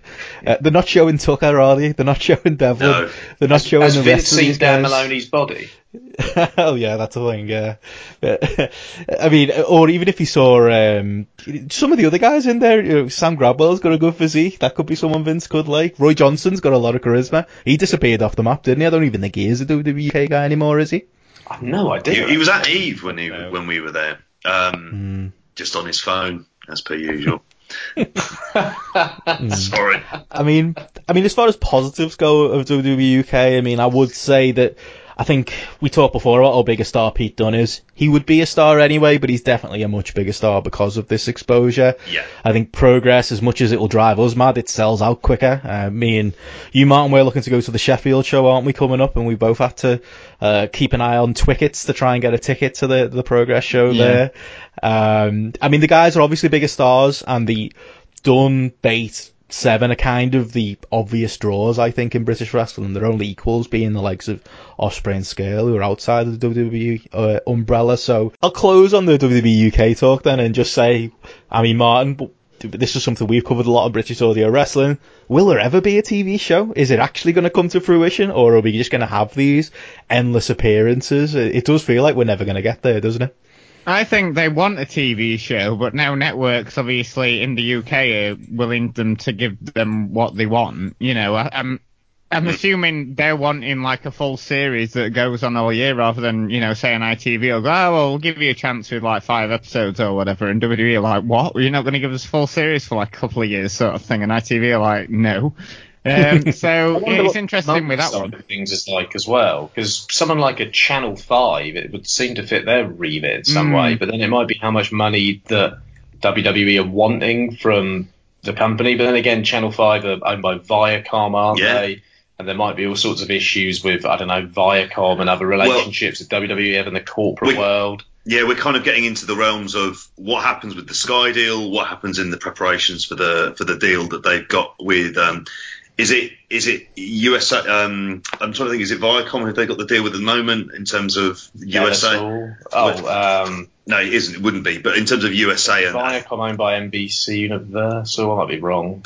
No, I could be wrong. But it depends kind of almost on that TV rights situation, which is somewhat complicating it if they're going to end up being. I mean, they could go down the path of what happens with a lot of American sports in particular, and happens a little bit over here with football, where you've got, and darts to a degree, where you've got different channels covering certain events, and they're almost buying the rights to those events and show that. That would dictate whether or not they could move to, and I think really at this stage, given what's going on with the market, the best thing they could do is try and get themselves onto something that's at least on Freeview. Yeah. Or at least can have that wider market reach. And as opposed to being on Sky Sports, which is in the midst of really having a terrible year, really suffering in terms of its rating and the amount of products that they've had to let go because of various financial issues due to the lack of subscriptions. Well, surely WWE's not offering Sky anything now. They've just got it on there just for the sake of it. I mean, the ratings for Raw are in the toilet now, and who is buying box office anymore? You know what I mean? There'll just be people who are just stuck in their ways that are just like, no, I'm not having any of this streaming bullshit. I'm just going to order it off my Sky box. But the subscription Sky box office for WWE events must be like virtually zero, I would have thought. I've never seen any figures. I always enjoy looking at the viewing figures for Raw and SmackDown, but I can't remember the last time I saw any box office figures for pay-per-view data for buys or anything. Has anyone seen any in the last couple of years? No, it's got to be minuscule though, hasn't it? I mean, like Martin said, I mean, like, a bit of a geek on these numbers, and I kind of track them, and Raw's getting as bad as 30,000 people for the live viewing. So I don't know whether they worry that there's wrestling fans who maybe aren't watching Raw every week, that if they took WWE off the package, these lapsed fans would all of a sudden cancel their Sky subscriptions. I don't know if that's what it is. Considering what do they pay WWE, but so roughly around 30 million or so, is that right? Is that what the worth of the TV deal is? Couldn't tell you off the top of my head, but I know it is a big chunk of WWE's revenue. I'm kind of thinking from Sky's perspective, and this links back to an article that was in Fighting Spirit a few months ago, and I know Will Cooling was on with Dave Meltzer and Brian Alvarez talking about this, but this idea that, in fact, it'd be much better off for Sky to kind of get in bed with a British promotion that they can put on a prime time. That they can get away with a Tuesday night show that's live and relatively, with obviously good production values, that they're paying them, obviously a fraction of what they'd be paying WWE, and they're going to be able to show it between sort of 8 to 11 o'clock, and that is really the route that Sky might be thinking if they're looking to cut back in it. But it would be amazing to see that. I think it'd be glorious. You'd see a completely different and kind of fresh approach to wrestling as Yes. well, rather than the old hackneyed WWE approach, which I'm a bit bored of, to be honest, which would be great. There's one last point I wanted to make about the negativity on the British scene as well, WWE deal. And one of the things I was thinking to myself, and I'm going back to when we were talking about Progress, is Jimmy Havoc. And the whole Havoc and Haskins thing, I was thinking to myself, Havoc needs to do something really nasty, because a couple of years ago, he was, in my opinion, the best heel in wrestling. He's the most intense, the most interesting heel in wrestling. And I thought to myself, actually, when was the last time something really, really nasty happened in something like Progress? And then I thought, actually, with the WWE deal, would they be able to do something like that? Or would they be too scared that WWE might frown upon something they've done, might be a little bit annoyed with them? I don't know how deep the relationship goes, but I have wondered how it does affect booking, and it's clearly affected the booking when you see guys like Joseph Connors, James Drake turning up in Progress, and then it affects the booking of some of the other guys who maybe aren't linked with WWE, like a Zach Gibson.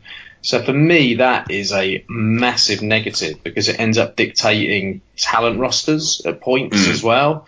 And when there's a bit of a wink, wink, nudge, nudge, I'd rather not see that. I'd rather see a talent roster chosen organically because the promoter feels that person should be on his cards, rather than being forced to use that person. So for me, that is a massive negative.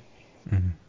No, I think that sums it up pretty well as far as WWE UK goes. I think, there's lots of negatives, there's some positives for the guys involved, but all in all, it's kind of frustrating as it continues to rumble on with, no announced TV show in sight for all the reasons we just cited, and it's just one of those news stories. I suppose we're all gonna have to wait and see what happens with it.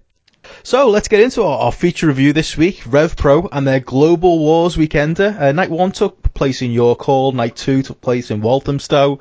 I managed to watch the show on New Japan World, which was interesting. Martin, I think you watched on Rev Pro's on-demand service. And I did. Joe and JP, you were there live. But I mean, before we get into the meat of the show, what we liked, what we didn't, and the big stories, how was it as a live experience being both back at York Hall and back at Walthamstow after the hot summer day all four of us spent there for the J Cup? Oh, it was considerably better than that, day at Walthamstow in the summer, which, God, I still have nightmares about. In terms of the heat. I had a cracking day. Oh, we all met up and had a couple of nice drinks as well beforehand, but it was... The facilities weren't especially great on that day, and there was a real improvement. There were 2 bars this time. Yep. And also, to be honest, I think the fact it didn't sell out probably made it that little bit sort of easier to use the facilities within the actual building. But I did think that was an interesting note. It didn't sell out this time around, because that show in the summer at Walthamstow was absolutely rammed, if I remember rightly. Yep. Yeah, there was a real... it was interesting to see that the York Hall one did the usual York Hall numbers, about 1,100 or so. It looked sold out to me. Yeah, it did, and they don't tend to sell up on the balconies right at the back near the entrance ways anyway, over on that side. It was very much, I'd say of the 2 nights, the night 1 certainly felt better from a live perspective. Although I do really like that venue in Walthamstow. I think it's absolutely lovely, and it's a lot more relaxed than the York Hall one, where you're being basically strip searched as soon as you walk in. In this one, it was nice and relaxed. I was able to take my son out during the break because he wasn't feeling all that great. So it was like the other one saved it for Joe's car on the way back. He threw up all over my car. He didn't even apologise as well. Just fell asleep on me after that. That was really sort of noticeable sort of things about it live. It was just interesting that it didn't sell out. And for considering who's involved, that really felt quite surprising to me. A lot of it's got to be down to the night that these shows are starting to take place.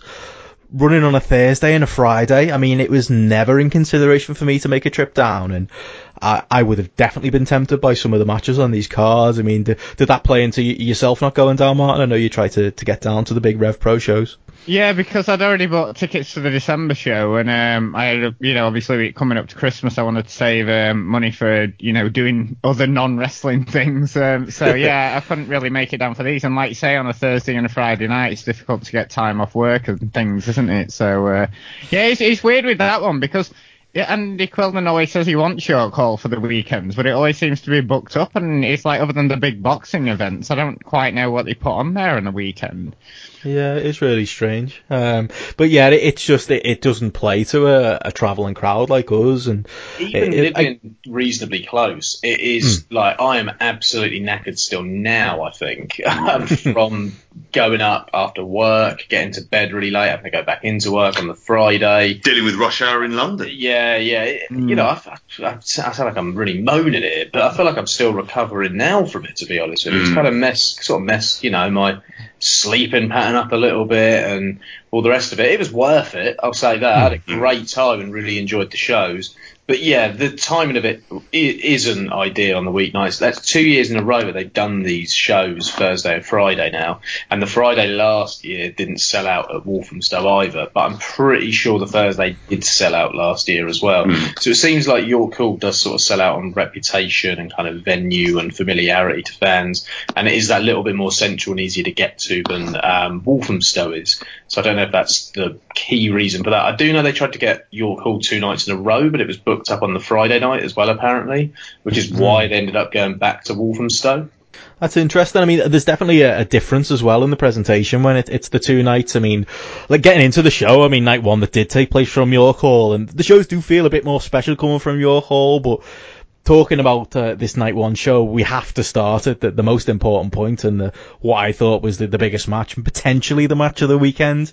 The match everyone was talking about, Keith Lee and Tomohiro Ishii. The match that probably should have been the main event on night 1. I mean, how was that live in the building to be there for that one? I was very, very jealous. Incredible. It was trying to think of a match. It was one of the best matches I've ever seen at York Hall. Yeah. One of the best matches I've ever seen live. Yeah, absolutely incredible. Sort of, I was really looking forward to that more than any other match on the weekend. Weekdays. And yeah, it really kind of lived up to the billing. I don't know what JP thought about it. Oh, it was one of those matches that you see at the York Hall where everyone is on their feet throughout it. I did see some of it on the VOD, and I have to say it doesn't really do it the justice because they don't use the hard camera as much. So there's these times when Keith Lee has him up for the powerbomb, and it seemed to be the highest. Oh, that powerbomb! Yeah, the highest of someone up. Yeah, the spirit bomb, when he had him up that high, it was incredible. And a couple of times he sort of threw him about. And Ishii's one of the New Japan guys who seems to be around the UK most. And he has a really hard following. It makes me often wonder whether or not there's a Rev Pro title reign in his future, because he'd be kind of perfect to give that title to. I mean, they had it on Shibata before.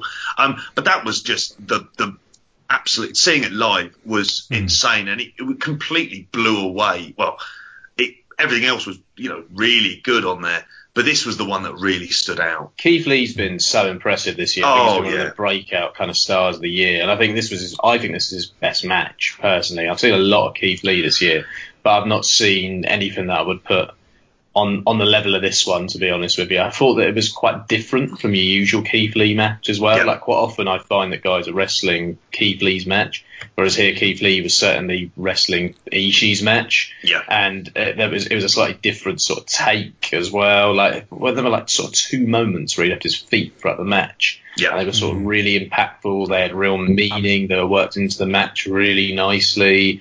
The timing. Sorry, Benno? Yeah, the place just exploded, didn't it? When you say about the timing and the moves and the reaction when, Ishii had been going for a suplex for a little while, finally hit it. Yeah. The place exploded. Incredible. Absolutely. That's wrestling, isn't it? It was just, there's a big size difference between the two guys. It's obvious when you look at them stood next to each other. I didn't really realise how small Ishii was until that Hero match last year. But he really plays it well, doesn't he? His selling and bumping's just out of this world. I think I forget just how good he is at times, if I'm honest with you. He's the year he's had. He's got to be one of the absolute best years of anyone in the world this year. If you take out Okada, is he second? What are you talking about, Keith, in terms of Keith Lee? No, Ishii. In terms of, like, in New Japan terms, is he second behind only Okada this year for some of the performer of the year in New Japan? I mean, there'd be an argument for that.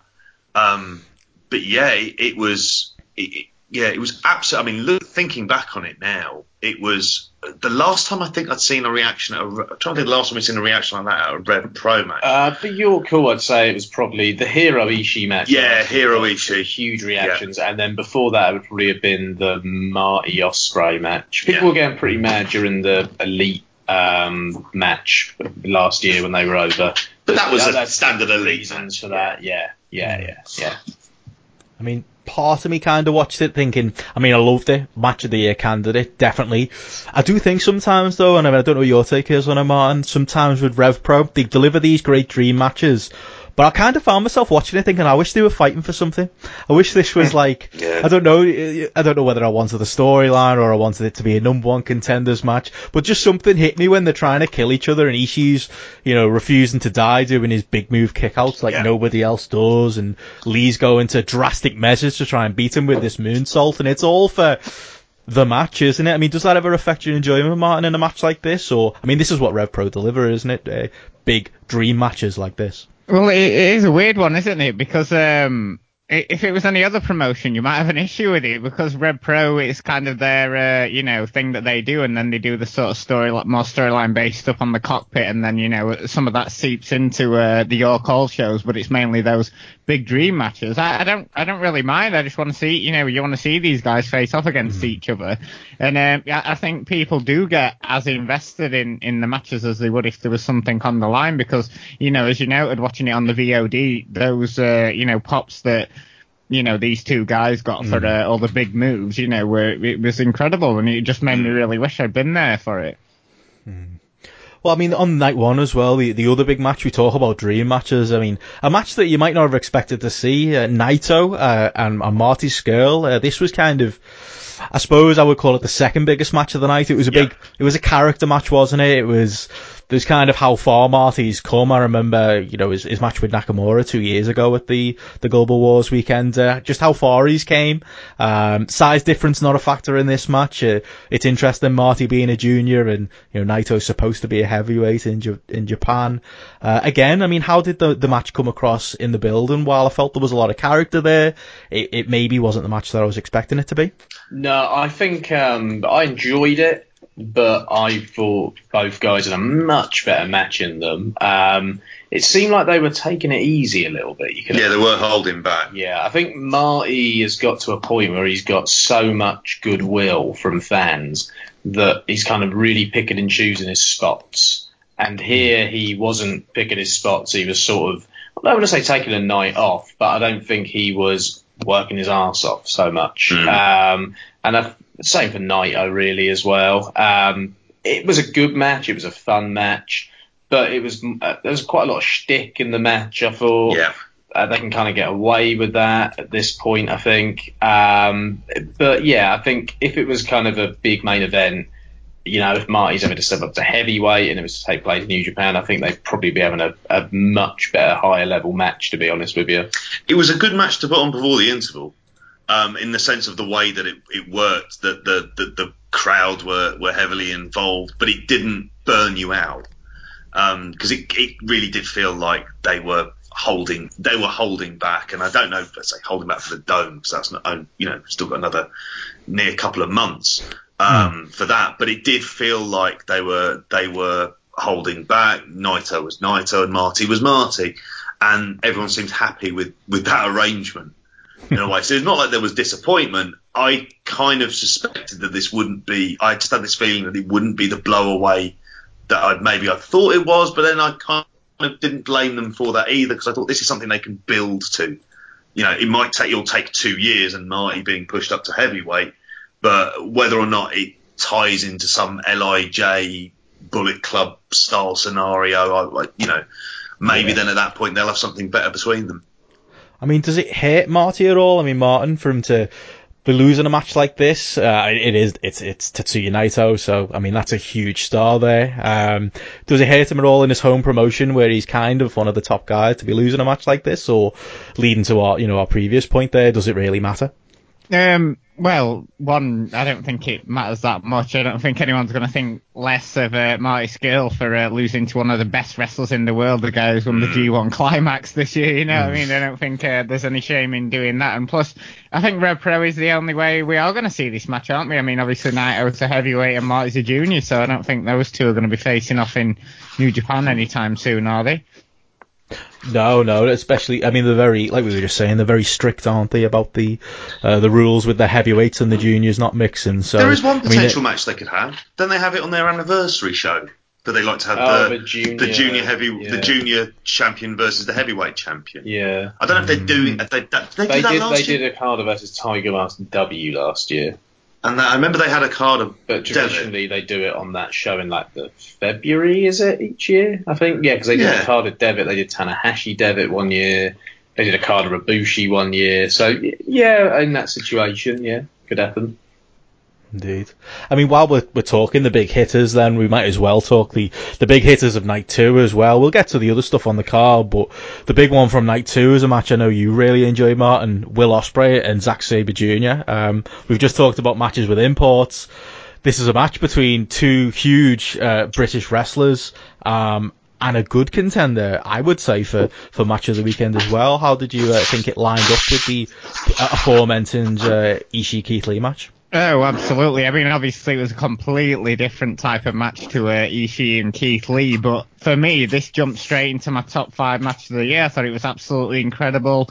There were a lot of nods to their previous matches they've had in Rev Pro, and just some of the transitions between things that they were doing. And obviously Zack does all, these different kinds of like submission moves, and then Ospreay sort of flipping out of them, and it was just absolutely fantastic. And I know some people are saying it wasn't quite as good as the Marty and Will Ospreay match, but for me, I thought it definitely was. I was jumping off my sofa at points, and I thought it was absolutely fantastic. And it really got me hyped up for seeing Matt Riddle and Zack at the next Rev Pro show. Yeah, I think live this match was absolutely amazing. I was absolutely knackered on Friday after the Thursday night, and then a couple of long drives and a day at work and all the rest of it afterwards. But this match, I was into this from the start to the finish. And it's interesting, Martin spoke about their other matches there, because I think I was at the cockpit match they had previously, and I was sure Ospreay was winning this. And I said to my brother, it'd be amazing if Zack goes to put on the move that Zack finished this match with. I don't know what you'd call it, where he basically stretches his arms and sits at his head. And he won with that at the cockpit previously. I said to my brother, it'd be awesome if Ospreay found a way out of that, and they played off of that. And he ended up winning the match with that as well, which I was shocked at, because I was absolutely sure Ospreay was winning. But I like the long-term story they're really building here, with him using that move again to beat him. And it's kind of like that one move that Ospreay just can't escape. He can't find a reversal from. And one of the things I thought was great was the reversals and the awareness of signature spots from both guys as well. But there was so much where you got like a little bit of a reversal or some retaliation or some counter wrestling hold to stuff that they both know that one another is going to do, and they sort of channeled it beforehand. And I thought that played into the overall story so well throughout the match, and that was what popped the fans at times, and really popped me big. There's a great moment where Ospreay, I think, was going to flip to the outside, and Zack just kicks his head as Zack's outside the ring. Yeah, I went absolutely awesome. Crazy for, like, in the building. And yeah, as someone who was knackered and very quiet throughout the show, I was popping big time during this. Well, I was thinking about my kids during it, who were also completely exhausted by that point, and for that main event, they were stood up. They were that was the match that really got them off their feet for the second half of the show. And I think was it reported there was only 2 dives from, I haven't seen it back in Japan, but there's only 2 dives throughout it. So you're seeing this sort of evolution of Will Ospreay working differently, showing how much of an all-rounder he is. And it almost seems like the criticism that people have about him, he can't do this or he can't sell. It's like, actually, he then goes and does it and proves how brilliant he is. They've had a lot of matches together before, and this was the absolute best of those matches that they've had together. And I think Ospreay is such a well-rounded wrestler at this point, and he's put so much character into his actual persona now, and he's grown character-wise, that it actually works better, and it feels like Ospreay is at Zack's level at this point, whereas, say, previously when he faced him in, say, the Super Strong Style in Progress in the final, I can't remember what year that was, you felt, even though Ospreay won, he was that little sort of notch below Zack in terms of kind of his actual all-rounded kind of ring work or the rest of it, whereas now it feels like, you know, they're sort of level pegging, and in story-wise, it feels like the next natural step is to do another match with these guys at some point down the road and have Ospreay pick up that sort of big win. Yeah. I think the match was, I mean, as you said, you've summed it up really well there. It was, as much as I've loved the previous matches as well, I love the Evolve match they had WrestleMania weekend last year. Awesome. Incredible, but this was just a level above. But they played into that history, didn't they? It was, a lot of the match was Zack Sabre you mentioned JP Ospreay not doing too many dives. It was because Zack Sabre was countering all of Ospreay's stuff, all the usual stuff that works for Ospreay, the cheeky Nando's stuff and all the even the pose when he flips into the ropes and drops back, and like you said, Zack Sabre just coming in and kicking him in the head. It was just there was just an extra level to the match with the history between the two men.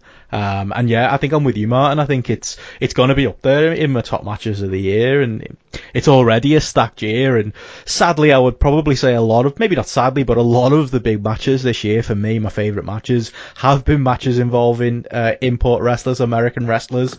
And it's kind of nice, isn't it, that this was a match between two Brits who were imports in a way, were imports abroad. They're exports now, aren't they? Ospreay and Zack Sabre. Well, I think this was the best match I've seen between two Brits in the UK this year. I don't know if it was as good as Pete Dunne and Tyler Bate at the NXT show, in my opinion, but in the UK, I can't think of a better match between two Brits this year, personally. No, definitely not. And as Martin said, he was cheering in his living room. I was watching this one at 2 a.m. I was still up the night before last, and I found myself cheering. My girlfriend came in and told me to shut up. It was 2 a.m. That's when you know you're excited, you're into a match. But hey ho.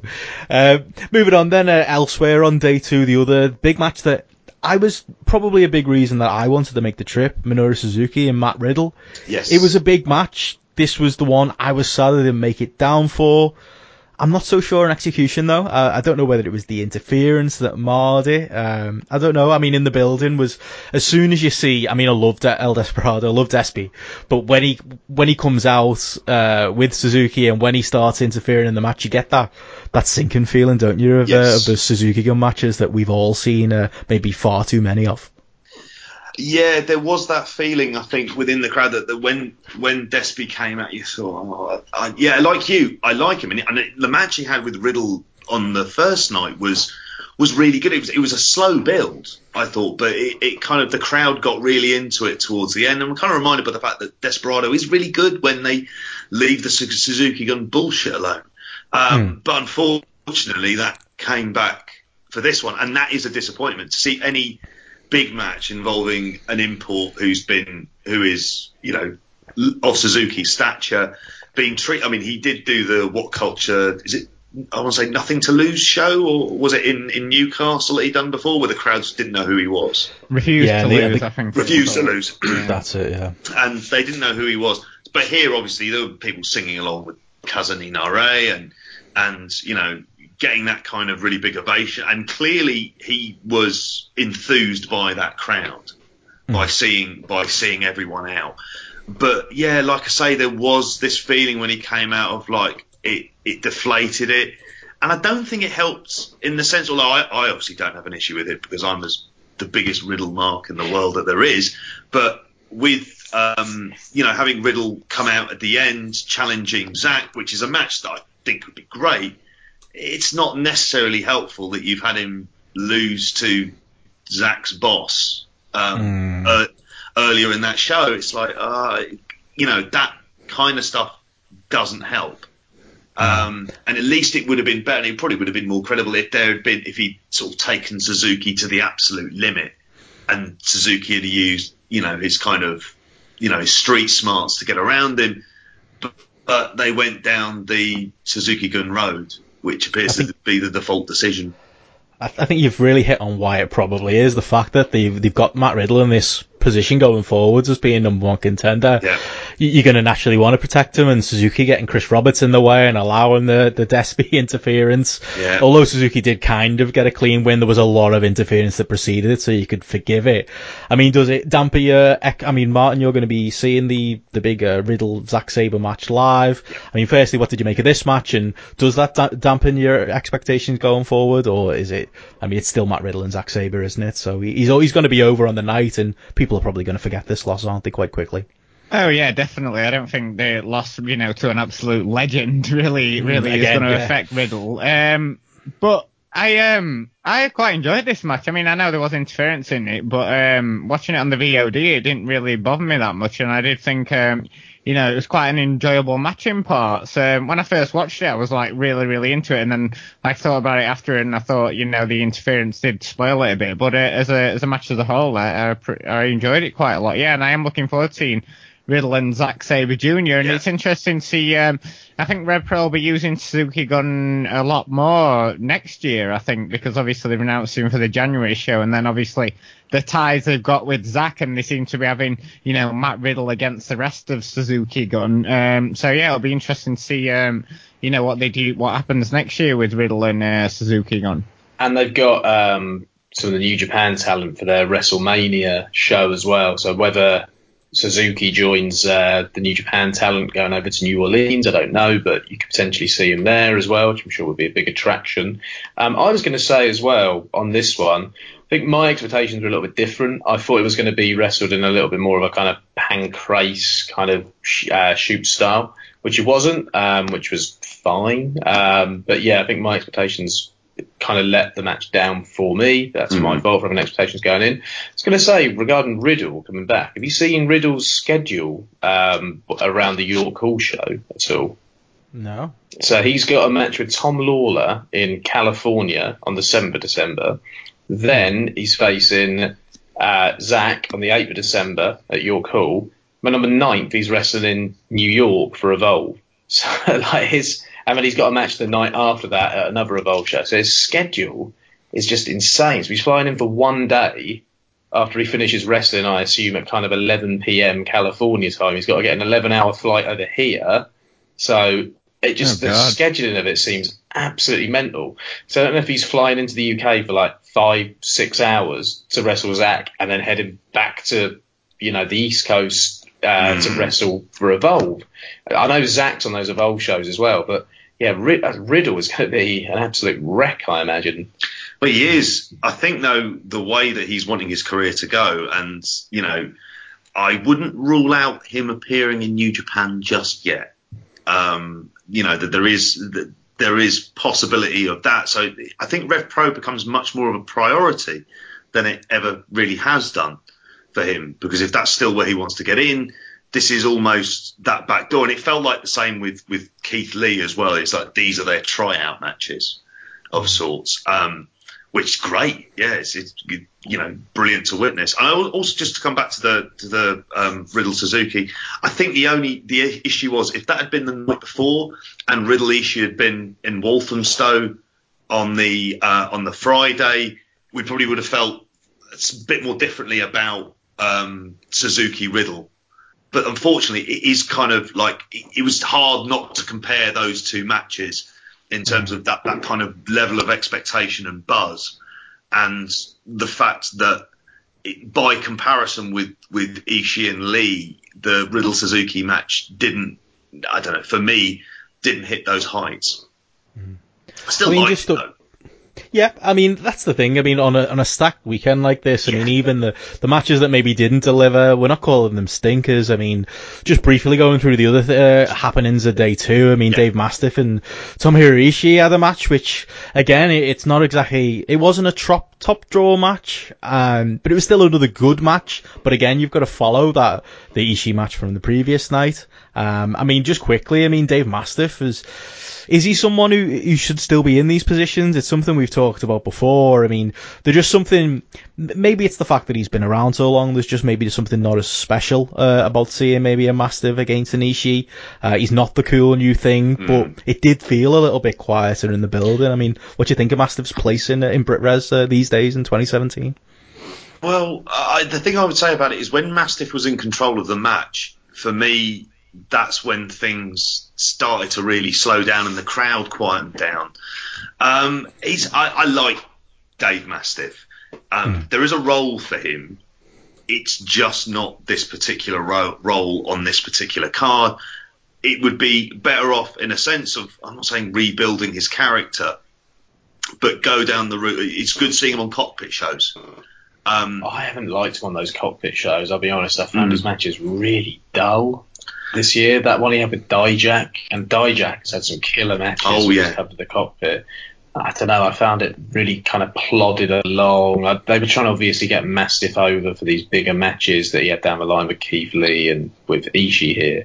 I don't know, with Mastiff for me, I actually find you look at him and you go, heel. But I honestly think he's best as a babyface. He's actually got quite a lot of kind of babyface charisma when he does wrestle as a babyface. Yeah. And he can do like sort of fast-paced stuff quite well. He's quite agile. And I often find the most I've ever got into his matches is when he's been wrestling as a face. And at this point, I wonder whether mid-card comedy is his kind of strongest suit, to be honest, rather than this kind of serious, gruff, intense heel. Because there are a million other people who are better at doing that. It worked for Shah Samuels, didn't it? Well, yeah, most definitely. Yeah, you look at Shah now, and Shah's got a steady place in ICW, where I'm sure he's earning decent money. He's, he wasn't on these Rev Pro shows, but he's got a regular gig in Rev Pro doing it as well. But it seems like Progress have stopped using Mastiff as well, doesn't it? So I don't know. Mastiff seems a little bit lost at sea at the moment. He doesn't seem to have a regular place in any of the bigger promotions. So, yeah, I don't really know what his future holds at the moment. What about yourself? Yeah, I don't know. I mean, I think he's just somebody, again, I think he's just been around so long that I just don't think, I mean, again, at this stage in his career, he's not going to be top drawer. He's not getting older, but he's older than, some of the current stars. And again, like I mentioned, he's not the cool new thing. I don't think his look helps either. I'm not a big fan of him in that singlet. No. I don't know what it is. Singlets. I don't know what it is. It screams end of career, doesn't it? I'm not too sure, but yeah. I mean, again, just as a whole of a weekend, Zach Gibson was another one who had an interesting weekend. He cut probably it's Zach Gibson, so the two best promos of the weekend. One telling Yano that Grado looks different, and two telling before the Yuji Nagata match, talking about the fans in the crowd in their black Bullet Club t-shirts, thinking that Wrestle Kingdom was a Super Mario level. He certainly delivered in the two promos, but again in the two matches, I mean, I don't want to harp on about, these are big New Japan legends, so it's understandable that Zach Gibson's going to lose to a Yuji Nagata. Not so much sure on him losing to Yano. Yeah. What do you think about Zach Gibson's booking in Rev Pro and I didn't think what they've been doing with him? I thought this was really annoying, actually, because I expected, he'll probably lose to Nagata, he'll get a win against Yano the next night. He lost to Nagata, he didn't win against Yano the next night. Because the way he lost to Nagata as well, I didn't really feel like he was, I don't know, he wasn't competitive. Lost on a sort of backdrop driver type move into a pinfall, and it was kind of like, okay, that was it. And it wasn't a bad match up to that point either. I was quite into it, but it just felt like it was missing kind of 4 or 5 minutes at the end of it, where it would be that little bit more competitive, where Zach Gibson would at least get a near fall or two in there and wouldn't be made to look just like he was kind of easy pickings for Nagata. Well, yeah, and I think as well the way that Rev Pro had set him up pre this show, where he had an alliance with Bodum, and a very loose alliance, but there was an alliance there. He was involved with Ospreay in terms of Ospreay losing it. Well, so it seemed like they were really building an Ospreay Gibson match, didn't they? But that seems to have gone away, and he's not mentioned Ospreay in a while, so I don't know what they're doing with that. And it feels like, I suppose we've had a 2017 of Gibson kind of being in these placeholder roles, but you're thinking to yourself, this is someone who is so good. Why, go with him. This is someone who you can, rather than use all the wrestling cliches, you can strap the rocket to him and he'll be able to go. But it just feels disappointing that he was used in this way. I don't know whether or not having him against, say, a Rocky Romero might well have might well have helped on one of those shows. I mean, seeing him lose to Yano, I think we turned around and looked at each other and we looked quite cross because it was like, he's better than this. Well, I think it was good. I thought when they booked him in Yano, I thought, it's good use of Gibson. It's going to be funny. Two good comedy guys. Gibson's, very diverse and can do the comedy stuff, and he'll get a win at the end of it. And I thought that booking him against Nagata, I thought it was going to be a good match. And it was a good match. It wasn't a bad match at all. But it was just the outcome, really, and how he came out of the weekend. So I think, they need to really sort of maybe rehab him on the next York Hall show. Give him a big win against someone to kind of re-establish him, if anything. Because at one point I assumed that they were going to give Ospreay the belt here and they were going to go with Ospreay Gibson at some point. But I don't know what is going on with that at this point. It's almost like Zach Gibson is too good at lots of different things. So the temptation is to put him into these kind of almost, I don't want to say utility positions because it's not necessarily that, but to put him into these different roles against these different opponents that he's going to get over against, he's going to get them over, and not go with him in that kind of prime position when we know that he's good enough to make it in that position as well. And it's just a bit of a shame. Could you see Gibson going into New Japan? I mean, obviously, he got that monster reaction, didn't he, when Progress did those shows in New York and Boston, and obviously William Regal was well behind him, and you must have thought WWE guys were like going, wow, this guy's getting this reaction in America as well as the UK. But could you ever see Gibson going the other way and maybe going to New Japan? Because he's obviously wrestled two New Japan guys over that past weekend. In terms of it's hard to see how he would fit in, Martin, I suppose, is how he fits into the company. I kind of almost a better fit, which is New Japan related. I say, if, Ring of Honor needed a talent upgrade for a while, I think in some areas, to see him and it's not going to happen, but to see him in the US at, say, the show they have in March would be nice. Seeing him work a few weeks out in the US before Mania weekend. That would be, that's dream booking, fantasy booking scenario, really. But it's just that the problem is there are so many Westerners in New Japan that and that promo, as much as I'd love to see it at Kurikan, it would be hilarious. I don't know if it would go over. He'll need the translator, won't he? It kind of ties into, as we wrap up my other point. I was going to talk about Josh Bodum as well, as someone who I thought, could he make a name for himself in New Japan? He lost the Cruiserweight belt on this weekend, but he did have a really decent match with Rocky Romero, I think books the foreign talent. Is he somebody that's got a chance? I know, Martin, you've been a fan of Bodum in the past. Yeah, definitely, and I think he's seemingly sorted out his quote unquote backstage issues, whatever they might have been. But he's had a pretty good year in the ring. I think he's put on decent matches all over Rev Pro, and he had a really good match in Orlando that sort of live. So I think it'll be interesting to see what happens with Bodum next year. I think it'll be more just competing for Rev Pro and sort of building up his profile a bit more. It absolutely baffles me that he's not been booked in more prominent companies this year in the UK. It just seems like he's got Rev Pro and he works a lot of other little indie promotions around the south. And I think that a lot of promotions are really missing a trick with him because he really is that good. He must have killed someone backstage or something. Like, seriously. He must have done something really bad. Jeez, whatever it was, it must have been hideous. Like Briley's reaction to him on that Progress Facebook group a few times has been sort of like, absolutely not. He's come out and spoken out against him. I don't know what Bodum must have done, but well, I think, as we've said, though, the fact that he apparently is a prick sometimes in real life, or at least he was, it works for his matches. In his match with Rocky Romero here, that's what got me thinking. It kind of, him being a prick brought out the stiffer side of Rocky Romero, the more serious side of Romero. I think Bodum was even bleeding at one point in the match. It was just, he's someone, I could see him just getting battered by Minoru Suzuki and people just lapping it up as he does it, but I guess we'll see. See. Yeah, I'm up for a bit of that. Before we close, then, any other notes from the 2 nights of Rev Pro? Any other highlights that stick out? Nothing that I can think of off the top of my head. Just a lot of nice matches. 2 matches that I think were really sort of over the top and really great. But overall, 2 really enjoyable shows. a week. Well, I say a weekend, 2 weekdays that I hope remain, but maybe on a weekend next year just to make it a little bit easier. And a relationship with New Japan that just seems to, be developing and seems to, do a lot of favours for Rev Pro. I do hope as we go on that we won't get as many New Japan talents having to go over on the Rev Pro talents, though. That was one of the only annoying things of the weekend. Oh, one thing I was going to note is how little attention a lot of the New Japan guys were getting when they were selling merch.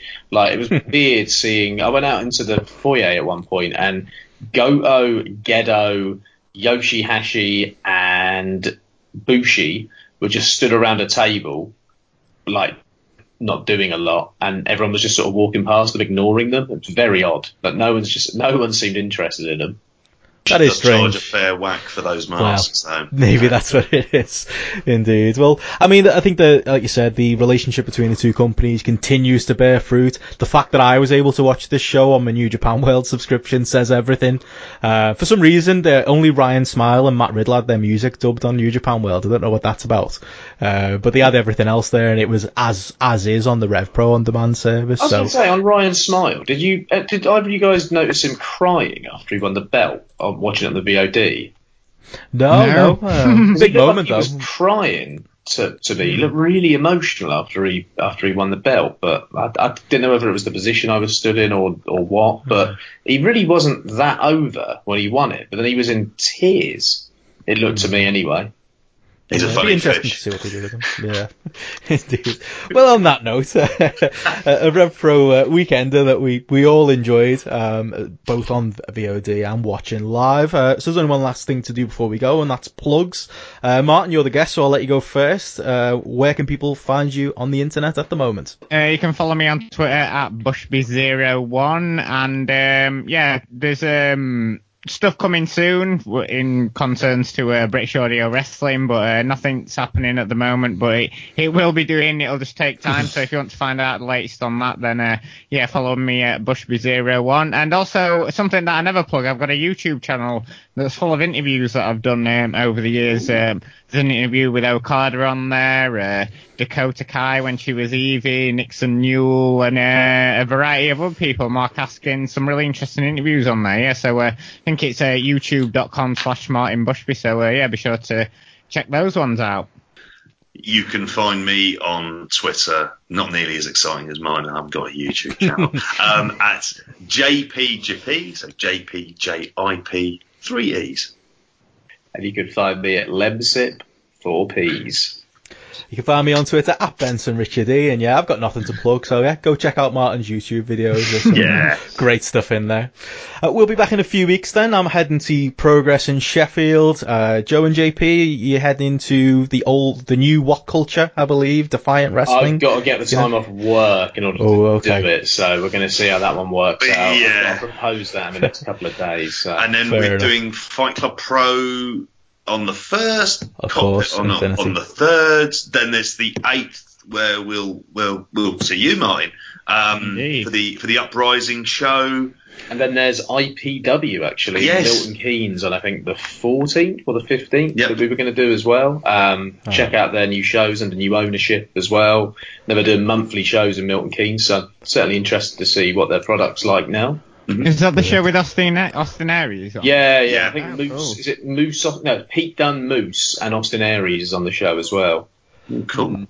I mean, if we've learned anything from the show, we're talking about Moose and Jordan Devil and their match. It was obviously Moose that was carrying it, so I'm sure that'll be WWE versus TNA. That's why I'm there. Very impressive. Well, Moose we'll be talking. Everyone. We'll be talking all of that stuff on our next show, so we'll catch you again soon. Bye.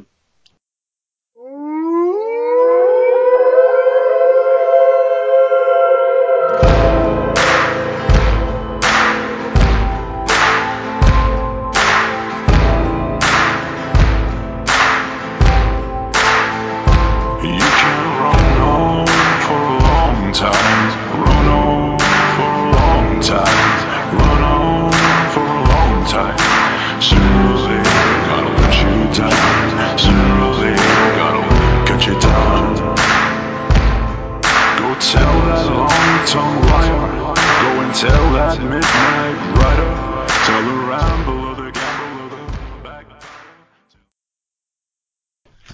You're on a 7:30 deadline, aren't you, Martin? Yeah, ideally. I mean, I can go longer than that, but ideally, yeah, I haven't had my TR out yet. So. Oh, right. Well, we'll get you out for you. 2 hours. All right. Right. Okay. I don't mean to be a diva. It's Martin Bushby. Early dinner. Oh, Usually around 6 o'clock. Okay. Good time. is that okay, Joe? Is that fine? Is that? Those weird northerners up here about 6 o'clock dinner time. It's usually about 7. Well, I don't know. Poor job. My dad likes his on the table at 5:35, and if it's not there, he's not. He's still in that Neighbours mode where Neighbours would start at 5:35 on BBC One. I think he got used to it over the years. I think it does again on Channel 5 now, actually. 5:30. Right. That's not right. But he never made the jump from BBC One to Channel 5. Once it went, he couldn't deal with it. Too much for him to process, was it? Yeah. I think they had a break, though, to be fair to your dad. I think they had like a long break before Channel 5 chucked some money into it. I can't remember. I honestly can't remember. I was a loyal BBC One viewer at Neighbours from birth, but yeah. How's Sammy for you guys?